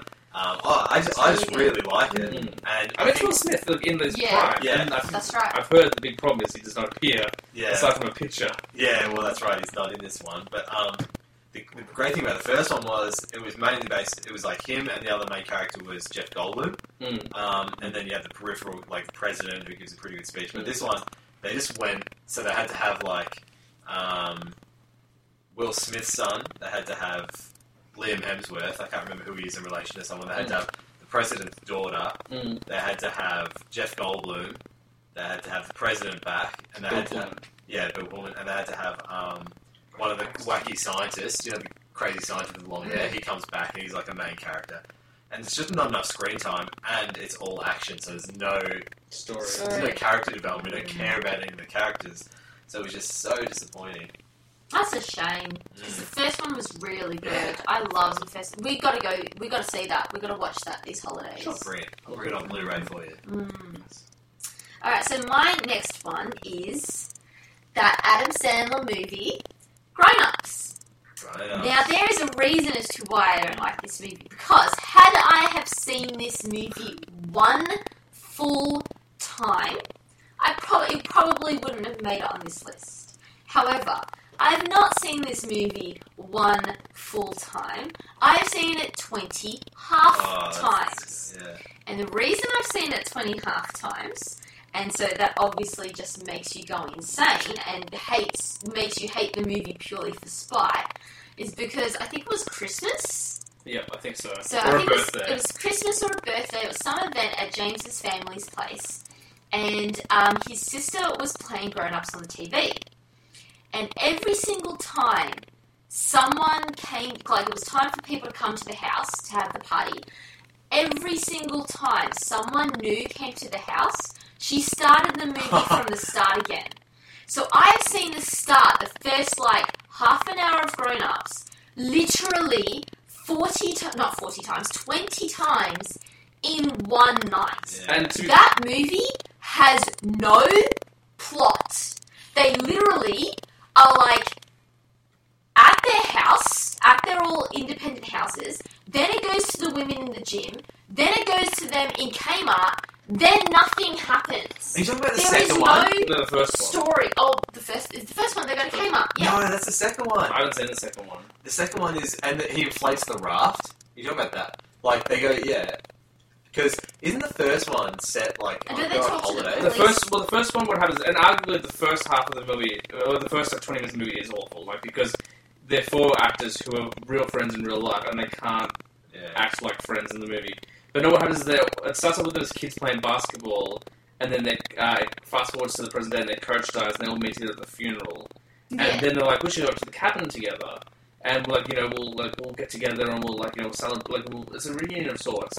And then, like, shenanigans ensue. I haven't seen the second one. Yeah, okay. So then But what that is must have the- happened was But the opening is of that I've film is seen it awesome. so many times I've erased it from my memory because I remember the start of number 2. But either way, I've seen it so many times. In my fury of moving my phone around, I think I've actually deleted my list Oh no. now. Did you remember But it? I know what it is. I might not know the exact order, but That's I do okay. know what it is. Oh no, I do remember the order. But yes, so that's why I hate Grown Ups because I've seen it like way too many times, and I don't even know how the movie ends. I've never seen the end of the movie. I've only seen the first like half an hour. They win. Who win? The heroes of the Yeah. base. David Spade won. Getting back on the silver screen. And Rob Schneider had like all his hot daughters as well. And on a side note, number 2 has no plot. So my next one is very disappointing. I'm going to give you a little backstory as well. I like the theatrics of this. Back in the 90s, Marvel Comics was going bankrupt. Like, that's why they've had so much trouble getting all their films organised now, because Stan Lee, in order to save Marvel, sold the rights to every character he could to all different studios, and so that's why this one's now. But one of the things they did to try and fight bankruptcy is they came up with this new line of comic books. There's going to be an adult line of comic books for the heroes that are a little bit more violent, a little bit more edgy. So you had characters like Daredevil and Punisher, Wolverine was in there, and Ghost Rider. So when I saw this edgy, dark character, Ghost Rider, urinating flames onto a character in the movie Ghost Rider Spirit of Vengeance, the sequel, I was highly upset. I had to choose one bad comic book film, and I think this is it. It's directed by the people who made Crank, which I've never seen, which apparently is like an amazing action film if you don't care about plot. Apparently it's just like a visual feast. Yeah. But the guys who directed this obviously didn't understand the character at all. I couldn't tell you any of the villains in it. In the first one, the villain was the devil. In this one, it was like an assassin, I think. The visual effects are terrible.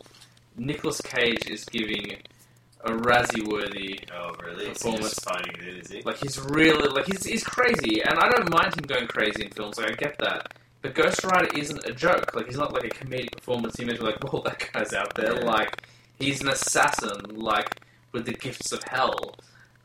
And instead, like, they made, like, this cheesy, like, B-grade film, and I don't even know what else to say about it. I think that, like, the common thread in a lot of the films we don't like is, like, we just can't remember them, so we try to erase them from our heads.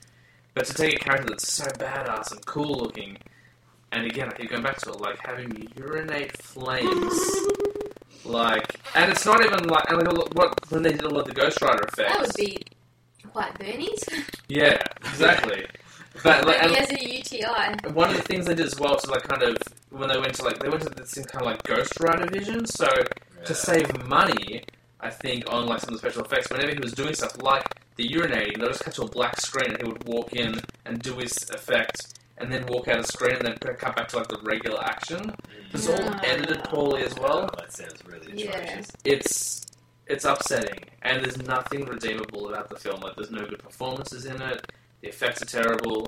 It made me not care. I mean, I was never a huge Ghost Rider fan anyway, but it was like I was like, you know what? I never need Marvel to do this. Yeah. I never need to see them do this character. Like, I've seen all I need to see, and they did it in Agents of S.H.I.E.L.D. It looks pretty cool. Like, thank God they managed to resurrect it. But that is my number 4. It is an upsetting, unenjoyable... Yeah. And it's not even an hour and a half long. Like, they didn't even get its, like, feature running length. It's like, maybe in Arrested Development. It's like, it's only 53 minutes long. So my next one is Paper Towns. Which I have not seen, Based but on the is John by Green? one of my favourite authors. Well, I believe the book would be good, and it's purely, I don't care about anyone else in the film. It didn't make any impression, but Cara Delevingne is... The eyebrows, man. Those freaking eyebrows. Power brows. Yeah. But she's just so... And also, I must say, I have a long-standing, like, I really don't like the portrayal of, like, teenage girls as witty, sarcastic, like, so much, like, Marissa in the OC? yeah, or, like, Juno, just, like, these insights that I haven't got at 27, you know what I mean? It's, like, they're, like, world-weary. They know, they've got enough experience to know all this stuff about the world, which is so fake. And so, yeah, and it's so bullshit. She's just, like, her parents seem to be like loving parents as well, and yet she's like feeling It's claustrophobic, and she runs away. She's the reason why I haven't watched the movie. I haven't read the book either. I do have the book, but I haven't read it. She's just so like. The thing is, like, this guy, the main guy, they grew up next to each other. He seems really unappealing. I saw, like, I keep seeing his photo on the DVD jacket. I'm just like, he just looks like a generic, like, worst Miles Teller. Like, just put Miles Teller in this film. Yeah, that's right. And you just don't, like, I don't even remember what he looks like. That's it. But, like, the thing is, she goes missing and, like, leaves clues or something like that. Yeah. And he gets together some friends. And to try and follow. Yeah, and they get a van and they go looking and stuff. It's a journey of a coming of age journey. Yeah. But at the end, you might read it and watch it, so I won't say anything. But purely down to Cara Delevingne. Well, stick to modelling. I don't know. I also kind of felt like John Green, as much he is one of my favourite authors because I loved Looking for Alaska and I loved not Paper Towns, Fault in Our Stars. I was going to say, can I just ask Nick, have you seen Fault in Our Stars? Yeah. Not. Okay. That's really I good. really liked that. So, but I hated An Abundance of Catherines. And again, that brings me back to I hated the main character. The main character was a smarmy, conceited, narrow-minded, stupid little boy. And so because I didn't like the main character, I couldn't enjoy the book. And there was a lot of maths in An Abundance of Catherines as well, which I just couldn't understand. So John Green might be a bit touch and go with Paper Towns. I might not enjoy Paper Towns, but... Well, give it a go. I'd say read the book, because I think if you watch the movie, there's no chance you'll read the book. So she just needs to pluck those eyebrows. Like, I understand, it's a fashion statement and trend and she's got power brows. It's really strong game. They're on fleek, but seriously, they just need to pluck.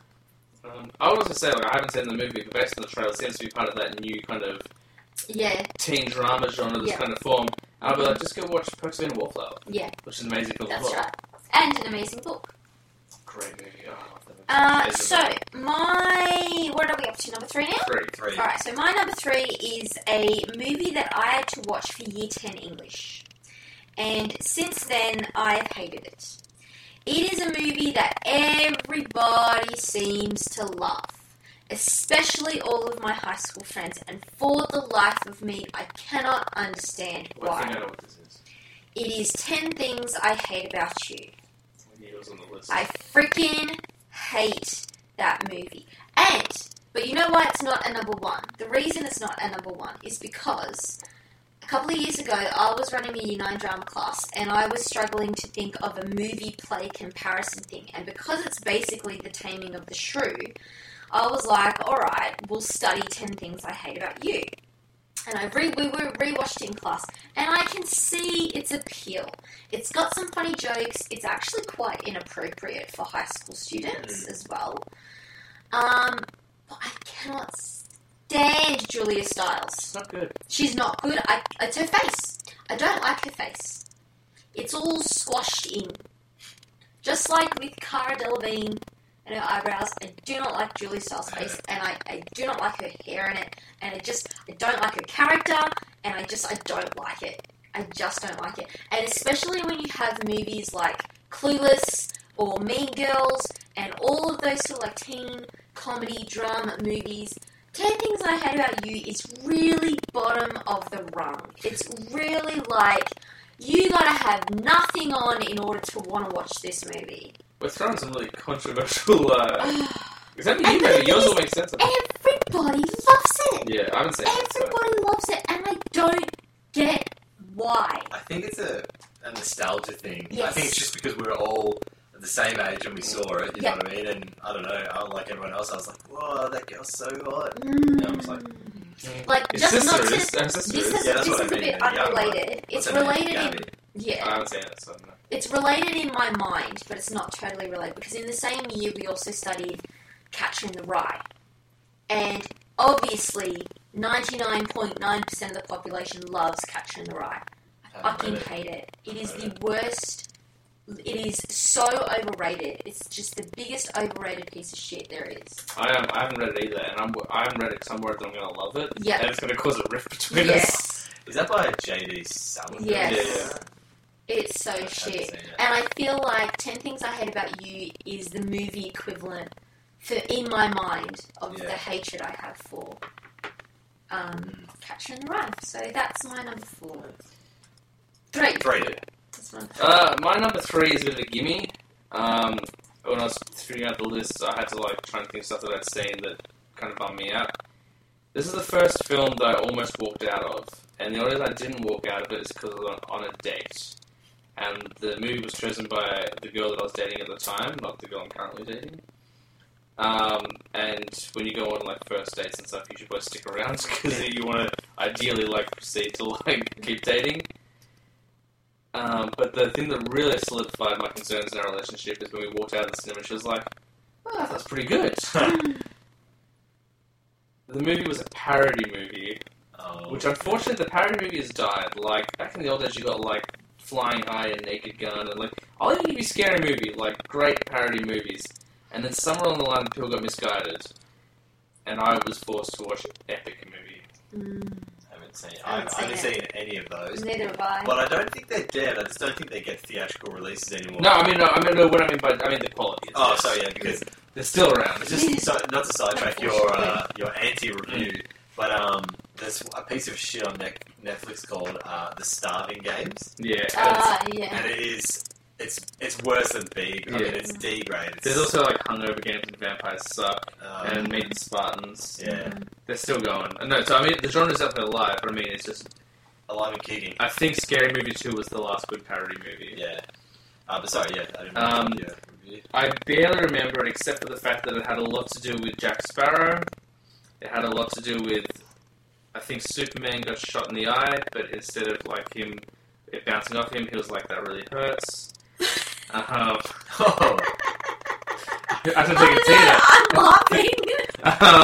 It parodied Chronicles of Narnia a lot, but they got Jennifer Coolidge to play the Ice Queen, who is the European girl in Two Broke Girls. She's the Sophie. Sophie's back. And I think Fred Willard played the lion, and they slept together. And then at one point, someone was DJing in the battle. And then to end the movie, because I had to get out of this climactic battle, someone picked up the remote control from Click and just reversed it all. Oh God!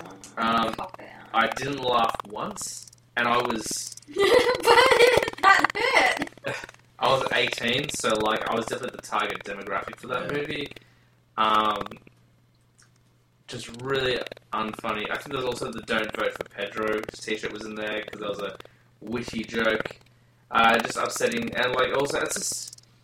I've talked about my problems with the Big Bang Theory before, and I won't get into it now. But I really get upset by lazy writing, and I know that as a writer and as a viewer as well, it's just look, if you don't know, or if you don't have if it's not complete, don't put it out there. Yeah. So if you have a problem with it, you shouldn't be writing about it, or you have to get someone to really, really help you. And that film is just lazy joke after lazy joke after lazy joke. They're not even trying. Yeah. So it's a bit of a gimme because those parody films are all awful. But that one was when I was dragged to on a date with a girl that I really liked at the time, and she really liked the movie, and that was an upsetting, traumatic experience for me. So Epic Movie is not good. It was epically bad. Okay, so my second last one, or second from the side, I don't know, these aren't really in order, but they kind of are as well, actually, is Battlefield Earth. The John Travolta Scientology film. Yeah, it's kind of... It might seem like a cop-out, because I know it is famously one of the worst films ever, but... I don't know it. It's that old that, I was young when I watched it, and, I was kind of excited, because it was one of those ones where, my dad came over from the shops one day with this on DVD. Yeah. It's whoa, Battlefield Earth! Some cool... Sounds epic. Yeah, some cool sci-fi thing, and it is fucking atrocious. So, Forrest Whitaker and John Travolta play these, I don't even know what they are. Scientologists. Yeah. And they come... It's set, the cod pieces. Oh my god. So it's set in the future, and the human race is, they're just enslaved to, mine for, gold or something like that. And they use insults like rat brain and man animal. And, yeah, it's just really shit. In the end, the humans, they end up like pretending to mine this place, and it's actually like the Pentagon or something like that, and they steal these planes which they learn to fly really like it's yeah, like these like Harrier jets. I don't know, this sounds pretty great, Nick. Yeah, it's I mean, it's funny. It's really funny. It's just not meant to be. Like, oh my god, shit. I don't know. Have you seen it? No, I haven't. Okay, yeah. It's. I think you would get a kick. I would actually recommend it. It's a bad movie night. Yeah. But yeah, that's my number 2. I was gonna say like it's fitting that's a number 2 because it stunk. Let's get a poop joke in there. My number 2 is a movie that I don't know why I don't like it. I have absolutely no idea why I don't like it. It's just every time I see ads for it and it's on TV, I can't stand watching more than 10 seconds of it, and that's Almost Famous. Okay, I'm with you. I don't know what it is. I think it's that Tiny Dancer scene. Yes, I was just about to say that. I love that song, but I haven't seen the scene. And they don't watch it because it will ruin the song for you. Okay. It's ruined the song for me. Okay. And I don't know. I think the mum is a big part of me hating that film as well. So basically, if I remember, because the last time I watched this, I think I was about 10 because I refused to watch it. But if I remember the premise of it, it's basically this journalist. It's set in the 1970s. It's got people I like in it. It's got Jason Lee. It's got Michael Angarano. It's got And basically this journalist, this young 17-year-old, journal writer, article writer, newspaper writer, goes on tour with a band. They're like they call it like something Stillwater. It's like a really obvious take on like Creed's Clearwater or something like that. And he goes around and he documents like what they do. And obviously there's a lot of drug taking. There's a lot of sex involved. There's a lot of that and everything. And every once in a while, like he calls back his mum while he's on the road, and his mum's like, "Don't do drugs and don't do this and blah blah blah." And it's just, I don't know what it is, but I hate it. Okay. I can see how people would like it. It just doesn't connect with you. But I hate it. No, but again, like, we were the target, or it's a coming of age story, it's just set in the 70s. And we were right in that sweet spot to watch it. But yeah, I don't know, I never, like, I don't hate it, but definitely don't like it. Yeah. Okay. My number 2 is highly controversial. Oh, no. No, it won't be controversial with you. It's something not in your top 5 or anything. It's in your top 10. It's a film that had an Academy Award nominated song and a Grammy Award winning song. It's also a high grossing sequel. Yes. But unfortunately, it's not good, and it was simply used to set up a spin-off. Oh, okay. It followed an excellent animated feature, and then it became Despicable Me 2. So it's Despicable Me 2? Yeah. I haven't seen it. That's the purple one. We saw it in cinemas. So I must say I'm a real novice when it comes to all of those. So now, is that like a Minions from Despicable Me? Yes. Okay. And so the first movie is excellent. It was partly written by Jason Segel, who also starred as the villain in it. It's got Rusty Brand in it, doesn't it? Russell Brand's in it. Steve Carell's in it. The first one is excellent. It's a really great take on the villain origin story and all that sort of stuff. Yeah. The second one is simply there to set up the Minions movie. The Minions become the main character in it. They became the main villain in it, and even Kristen Wiig can't save this movie. It's under an hour and a half long again. That's something that really irks me. If you can't get your film to feature length, don't release it. I'm sorry, though. If I'm going to pay money to go see your movie, it needs to be minimum requirements. Yeah. Not including credits. Yeah. It ends with the Minions singing like a Backstreet Boys song. I don't care about Banana. I don't care about Be-Doo Be-Doo. Like, it's irritating. The trailer was great. Mum loves. The trailer has them being abducted by like aliens, and they use the Halloween music. But they obviously didn't have the rights to use all the money for it in the actual film, so they didn't use it. But one of the things that really upsets me, this is an Academy Award nominated film. It went up against Monsters University, and I think it won. I don't think Monsters University won. they get to a point in the film. I'm going to spoil it because most people have seen it. If you haven't seen it, you don't care anyway. Where the minions are turning bad. They turn into those purple, like, aggro minions. And they're just, like, stuck in this, like, kind of...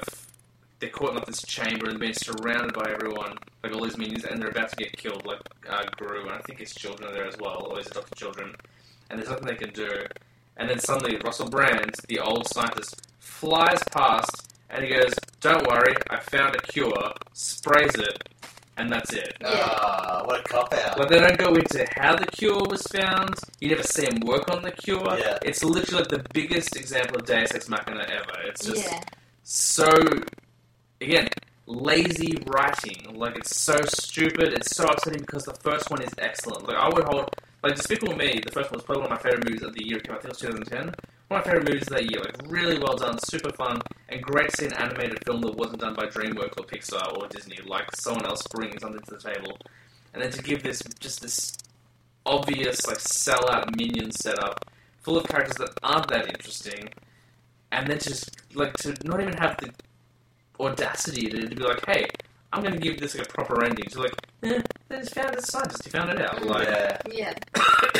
super upsetting, super disappointing, and then also unearthed, you know, everything Minion we've seen since, which is disappointing. Yeah. No. Before we continue, there's one of the things I forgot to mention. No, this is great. Things I hate I like about this. you. So I was on Netflix a couple of days ago, and I was looking through because I wanted to look at Christmas movies, and I got top picks for Tina. And that was the top pick for Tina. Can't deny it. And I was like, no, it isn't. It is not the top pick for Tina. 10 things Tina loves. 10 things Tina hates about Julia 10 things Stiles. I hate Julia about. Stiles. So now we're down to number ones. I just, mine is actually going to feature the actress that you mentioned in that film, Kristen Wiig. But if we were to do a like most disliked actor/actresses, she'll be almost my number one. You don't like Kristen Wiig at all? I really like Kristen Wiig. I used to hate her, and now I really like her. Yeah. So anyway, Can I guess what it is? Yeah. I think you I know like already. it. I think I do. And if it is, I agree with you in terms of I don't like it either. I'll just say it's probably the most the most disappointed I've ever been after going into the cinema. Is it a sequel that was like 10 years too late? Yes. I know what it is. I didn't think that. Does it star someone who featured prominently in our old podcast? Yes. Okay, Yes. that's exactly what this is. Yes, it's Anchorman 2. Oh. This time it's shit. Oh, I thought it was going to be Bridesmaids, and then I thought it was going to be Ghostbusters. No. That's like 30 years too late. Yeah. It's just bad in every. It's like the classic thing they did where, and they did it with the Hangover films as well, where like Brick was such a sleeper hit, and his character like slightly retarded and all that kind of stuff. So you just amp him up in the next one because it's like That's what the people want. It's but focus it's not groups, you know what I mean? It's like that was really funny. And they do that with Alan in the Hangover films. Yeah. And you get too much of it, and just this.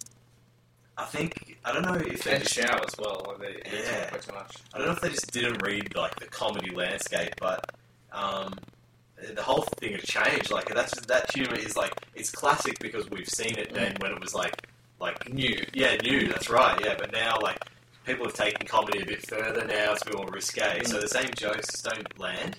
I will say this, and I know this is your turn, so I don't want to like try and defend too much. I do love their relationship in that movie. The Kristen Wiig, Steve Carell relationship. I couldn't be more opposite. The bit where he defends her, I think, is so charming and like ridiculous. I I don't think it's funny. I'm like, oh, what a scream a minute, but I do like. But I hate let's just get a female brick in. Like it's just so shit. But the one thing that I did laugh at, I did think was really. No, there was two things. There was two things that I thought was really funny. One of them was like that cheap setup for when they're in that the RV, and they're like he's like oh yeah, what's the truth? the gas cooker on, it's like scorpions in there, just yeah, purely yeah. for when it flips over and stuff.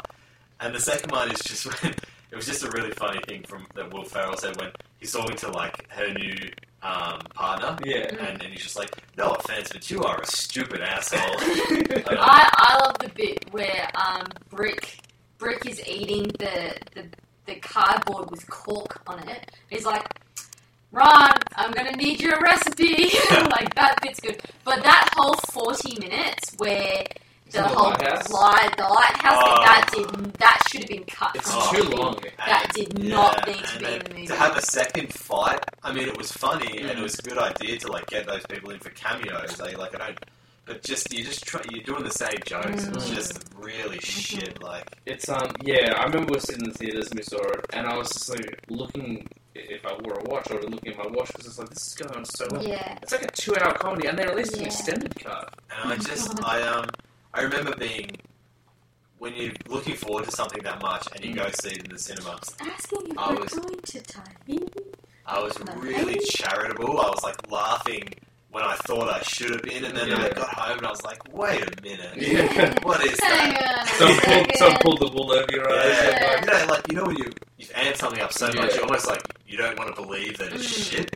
And so I was like, oh, that must be funny. But it was just... That movie made me, put me off all, sequel. I was like, you know what? I'm not going to go see Zoolander 2. I love Zoolander, the first one, but after seeing Anchorman, I'm they don't know how to do it. Yeah. They don't know how to pick it up 10 years later. Some sequels work really well, and some... Dumb and Dumber 2, I think, was really I didn't watch that. I've barely seen the first one. I've seen Disney Pieces. But yeah, I was just I don't trust them. It's just, I don't know why they haven't figured out yet that nostalgia isn't a good enough reason to make a sequel. Movies that everyone loves when they were kids and are seminal now, you just can't recapture that. That's the point, Yeah, if they... It's absolutely right. And I don't mind them making a sequel as nostalgia, but they have to have a story. It has to... a perfect example, one of my favourite movies of all time is Clerks, made in 1994. And whilst a lot of people didn't like the sequel, which came out in 2006, a lot of people did. It's a really well done sequel because it's the same writer, the same director, and it's the ongoing journey. And it's a sequel that makes sense. And he's doing Clerks 3 at some point as well, which is because Clerks is a tale about people in their 20s, and then the second one's about people in their 30s, and the next one's going to be them in their 40s. So it makes sense that they're going to do that. But if it's done right and it's crafted lovingly by the person who created the characters, I think it works. But yeah, Anchorman, that first one is so great, and it's quotable and super fun. Although I don't think it's as great as I think it is overrated as well. I do like it a lot, but I think people do overrate that film. But that sequel is just crushing because you're just sitting and you're like, wait, how did they go wrong? How did they get it so wrong? There are a couple of jokes in there, and I did say I did like the Kristen Wiig Steve Carell relationship, even though I didn't necessarily think it was the right idea.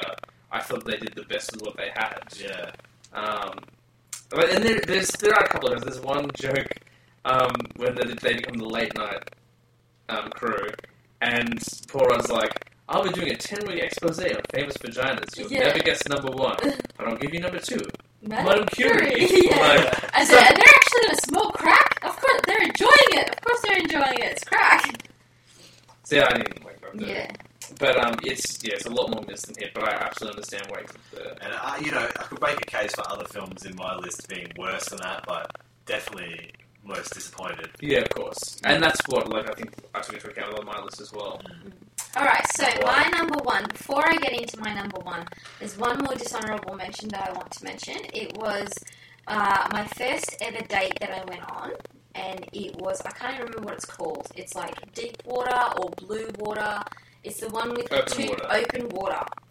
The shark movie. The shark movie, where the two people are in the ocean, and nothing happens. It's found footage Jaws, isn't it? Without the shark. Yeah, because for an hour and a half, nothing happens. Yeah. They're just in the water. Yeah. So just wanted to mention that. Now, number 1, I am sorry, Nick. Oh my god. I'm sorry. What have you done? Okay, I do not like this movie. Oh my god. I have no idea what the story is. Oh my god. I have no idea what the plot is. I've never seen this. Okay.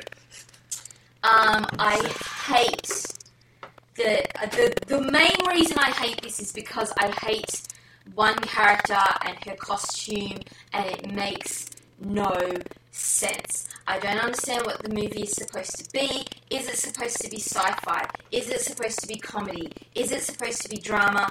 I don't know. Okay? I hate this movie. Every time I see ads for this movie, I change the channel. I cannot stand it. Casper and that is... The Fifth Element. Oh my god. I freaking Oh my god. hate it. What? We had an argument about this recently. She told me it was. I'm like, how can you hate it? And I knew she hated it. I'm like, I don't understand. It's a great movie. Oh my god. Okay, to be fair, I have not watched this movie in about 20 years. So, Well, I don't think you're being fair there. you know, it's probably changed. My opinion of it has probably changed if I watched it again. But it makes no sense. I'm laying And down I in protest. just don't get it. Again, I don't really know what it is, but I do absolutely hate Mila Djokovic's costume.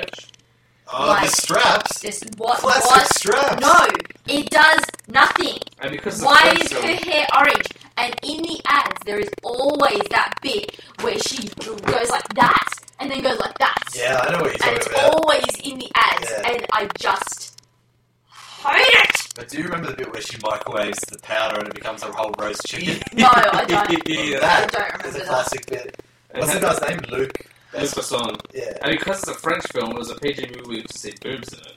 Did we? Oh yeah. Her boobs. Yep. Yeah, nice boobs. So we're stealing your review. Oh, that's okay because I don't have anything else to say other than I hate it. Okay.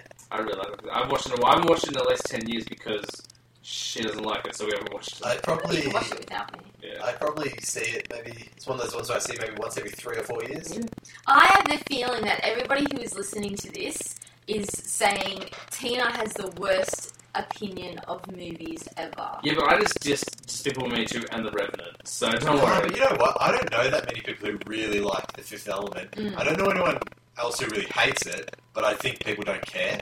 So you're probably more. I don't know, it's pretty. It's a cult classic. Yeah, it's cult. You know? But that's the word. It's not like a mainstream Yeah. hit, you know. I think the other thing that diminishes it finally, as well as I do like Fifth Element, but before he got that movie made, he had like some time off, like some time and money free to make another short film, like another project. Yeah. So he shot a film called Leon the Professional, and it's probably Luc Besson's best film. Certainly better than Fifth Element. I think that diminishes Fifth Element. So I like it a lot. When you see what he did, just as like, he's like, I got some time, I'll just make a quick movie or whatever. With with no like time and development, and then you make Fifth Element, you can see a quality difference. Yeah. But Doesn't matter. The film should be a standalone thing that you Yeah. judge by itself. yeah, And I judge it poorly. no. What I was saying is like it should have been a lot better because it was Well, planned and you know, the everything. thing I'll say is, which is one of the things I like about it, but I can equally see how that's what you don't like about it, is, you know what? It just goes for it. There's nothing subtle about it. It's very sci-fi. So, Also, Chris Tucker is awful in it. how dare you? Oh, I can't How stand dare it. He is you. the worst part of that film. Yeah, something like Guardians, right, is sci-fi, but sci-fi for everyone. You know, I everyone- wonder how it will age though, Guardians. I think it aged well. Well, yeah, I think well. But it doesn't have the humour that Guardians has that means everyone can relate to Yeah. it. It just goes for sci-fi. Yeah. And I love that, Mm. but I can equally see how you don't, you know what I mean? So I'm a fan of sci-fi. I love sci-fi. But I don't like this. I just think it's trashy. It's just trash. Trashy people like it. yeah, fair enough. This is the trailer trash section Yeah. of the segment. We're way over time. We're way over time, so I'm trying to like go through mine really quickly. My number one, and this is number one. Like as soon as I thought of this, I was like, this is definitely my least favorite movie of all time. It has the disappointment factor because it's a film that I was looking forward to. I was like, this is going to be cool. Like this is going to be this director's bounce back after a couple of years of terrible films. It's a Disney remake. It stars a very overused Johnny Depp in a bunch of makeup he doesn't need to be wearing. And it was the increased failure of Tim Burton. The movie is Alice in Wonderland. I haven't seen it. It's... You don't need to. First of all, Tim Burton needs to stop doing remakes or adaptations. Every time he does something that's his own Go creation, back to his claymation. every time he does something original, it's great. Like Corpse Bride is great. Nightmare Before Not because he didn't direct that, but it is great. Frankenweenie I haven't seen, but I've heard it is amazing. But then, Notice claymation. All of his claymation ones are really good. even like the Edward Scissorhands, I'll give you Yeah. great. Batman movies, fine, but not probably the best of his stuff. Suffers from being in the 90s. Yeah, Charlie and the Chocolate Factory, very book accurate, but very misguided. And this is the same. He didn't take the original script from Alice in Wonderland or Alice Through the Looking Glass. He took two different stories and merged them. So you have Mia Wasikowski in battle armor fighting a dragon, when that shouldn't even be part of the plot. Like, Wonderland is this forgotten, decrepit hellhole, but this is her first time to Wonderland. You have... And they're all saying, she's back! And she's like, what do you mean I'm back? So, like, you kind of go, what's going on? Helena Bonham Carter is not good in it, and she's a great actress, and the big head thing is upsetting. Crispin Glover is not good in it, and I like him. I like him a lot. Johnny Depp is just doing that thing. He's just doing too many big budget movies with big budget makeup. I just want to see him do like a detective story or something, like getting back into a very normal standard movie. He needs to just rein it in a little bit. Mia Wasikowska is fine. Like, I don't think she's the right choice for Alice, but she's fine. The CGI isn't great. Alan Rickman is probably the only decent thing in it, but he's just a CGI creation. Yeah. It's an insult to Lewis Carroll, which is the worst part because he was so clever and this is not clever at all. It's an insult to the animated feature. Even the 2003 direct-to-DVD miniseries is better. Oh, yeah, the best Alice in Wonderland you will ever see is the TV mini-movie in 2 parts. Yeah, it's great. That it's is really good. so good. The one with Gene Wilder as a yeah, turtle. and the checkerboard grass. Yeah. I always just remember that checkerboard grass. It feels like it probably wasn't a cash grab, but it feels like a cash grab. It goes to prove that Tim Burton seemingly doesn't care about the movies he makes anymore because it doesn't have people are like, oh, it's his twisted Tim Burton style. No, it's not. Tim Burton's style is dark. It's anti-establishment. It's all about how if you fit in, then you really don't belong at all. Like all the stuff you see in Edward Scissorhands and Nightmare on Elm Street, everything is turned upside down. This is just Nightmare on Elm Street. Night Before Christmas. Sorry. It's just CG and bad makeup and far too colourful for my liking. It's dystopian, but it doesn't fit. I went and saw it in cinemas because I was like, this actually might be really good. And then I walked out of the cinemas with the 2 girls that I saw it with. My sister, who was like, that was amazing, that was one of the best films of the year. And Tina, who was like, that was pretty good. Her review retracted your review. Yeah. I was like, actually, it probably wasn't that good. And I was like, I couldn't even form words in my review. I was like, I wanted to swear, and I had my younger sister down. I was like, this is She loves it. This is the creatures that live inside the moldiest of turds. Yeah. It's not even a bad movie. To me, it's unwatchable. It's just not entertaining. It doesn't grip you at all. It doesn't never because there's those movies where I just never enter the movie. I'm just always aware that I'm just sitting there watching a screen. Is it like that, or is it just so poor that I was more disappointed by this film than I was by Batman vs Superman the first time I watched it, and I was pretty devastated by Batman vs Superman the first time I saw it. People were shocked that I couldn't like a Batman movie, which I loved. Yeah. But the entire crawling back. A film that I had way less kind of commitment to or kind of connection with just left me so upset with the movie. I was like, how can it? And the upsetting thing is, I made this comment about the Transformers 5 trailer recently as well, where I was like, I don't care if they want to make whatever story they want to make, and they want to spend if they can get that money and they can make that movie, and they want to tell that story, and they know their audience, that's fine, go for it, I guess. But I think it's irresponsible to give someone that much money to produce something that low quality when you could produce easily 4 or 5 great independent features of that money. It's a blemish on the history of American film. Okay. And I guess that's pretty hateful. That's the strongest I feel about a movie in any negative context. Wow. Yeah. Wow, that was a lot. It was a lot funnier than the top 5, but also a lot more vitriolic. Well, when you play the dark side, I guess. But honestly, with the exception of maybe Alice in Wonderland, I don't hate any of those movies. I will never watch them again. They're disappointing, and they're a waste of my time. I'd rather watch something. I'd rather try my luck with a potential bad movie than watch one of those again. Yeah. But yeah. that is We are running. I was meant to leave an hour An ago. hour so- ago. an hour ago. So And we were definitely like longer than the first episode, so we're like, once we get into the swing of things, we'll move a lot quicker. Not true.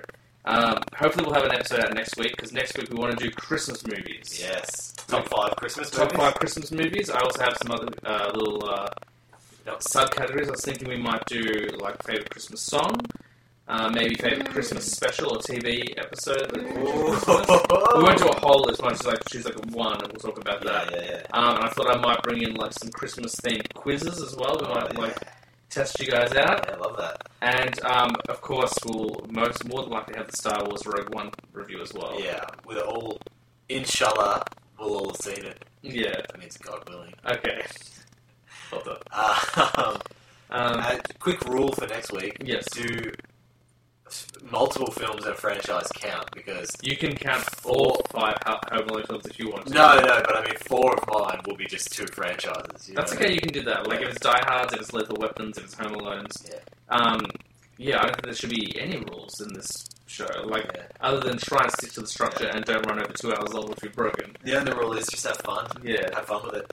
And then if we do this right, we'll have our Christmas episode next week, and the week after will be our last episode for the year end. So I'd like to try and hit 4 episodes of this Does year. it have to be a Christmas movie or a movie that we consider to be a Christmas movie? I think Christmas themed movie. I reckon Okay. it's got to be about Christmas. So you can't just have like a couple of scenes that are based around You Christmas. could, no, if Christmas features, then I will give it. I think I'll give it to you, because I will definitely include Die Hard. Any of the first 2. I think the first 2. It doesn't have to just be the film like set. So, for example, Die Hard 1 is a Christmas party. Yeah. Therefore, it's like Just as I would say, Iron Man 3 is a Christmas movie, and so is Kiss Kiss Bang Bang, I believe. Mm. So those films, anything that's Shane Black is a Christmas movie, except for Predator. So yeah, as long as Christmas is featured somewhat prominently, I think we'll let it pass. Yeah. And if it doesn't count, we'll boo and hiss you live on it. yeah. And if all goes to plan, then the following week will be our final episode of the year, and we'll do our top 5 movies of the year, I imagine. Oh, yeah. Maybe yeah. top 5 episodes of TV or something. We'll figure it out. Yeah, don't know about that. Well, maybe, what about Hard, 'cause I don't what know. about top 5 WTF moments in TV? Like something that happened in Game of Thrones that Oh yeah. kept you upset, or maybe like a moment in Westworld or something. Oh yeah. Okay, we'll do that. Yeah. Top 5, like No, because moments. I've already got 3 ready to go. Okay, so okay, cool. And we'll figure some other stuff out as well. We may or may not do reviews that week, depending on how loaded the show's going to be. Well, maybe what we can do reviews, but maybe I'll set a timer and it's like half an hour for reviews, and then if it gets close, you got to just Yeah, quickly. because every review we've done so far has taken an hour. Yeah. So. But maybe just watch. Maybe we'll have to also decide. Hey, I watched 7 movies this week. I'll review 2 of them. Yeah. Well, I should just. I won't review them, but I completely forgot to mention that I watched the 2 films that you guys mentioned on our last episode, which was Don't Breathe and Imperium. Oh, what do you think? Oh, I do want to hear this. Yeah, I liked both of them. Yeah. I think for some reason Don't Breathe has stuck with me longer. Is it the scene in the underground with Yeah, the... where he shoves the thing in his leather shoving Yes, it we won't say anything else because he hasn't seen it, but It's very unsettling. But even before that, when he's preparing it, Yeah. it's so gross. And the discovery of that Yeah. situation was a great reveal. And the other one I saw was Imperium, and I completely agree that it's the first time I've seen Danny Rad's, and I haven't been like, That's I'm gonna go home, you know what I mean? My mate Harry over there. Yeah, because he is really good as like a skinhead, and I was a little disappointed that it wasn't more like violent at the end. I just Yes, not that's for what I meant by violence' sake. anticlimactic. But I just sort of thought, because like spoilers, everyone here has seen them. You guys both saw it. You know, like the operation works and they arrest the people who they think are gonna do like are gonna bomb this place. But I thought maybe a more hardcore ending where he dies or he has to kill. Just like it just sort of wrapped up real neat. Yeah. And I Or was like he has to relocate. Like... yeah. Oh, he did relocate, didn't he? I think he did relocate. Did he? Oh yeah, but that was just because he wanted a job somewhere. I like how he got his tattoo lasered off. Yeah. But, yeah, it's a great film as well. I think that's a 2016 film, so it could appear in one of our lists. We'll see how we go. Maybe.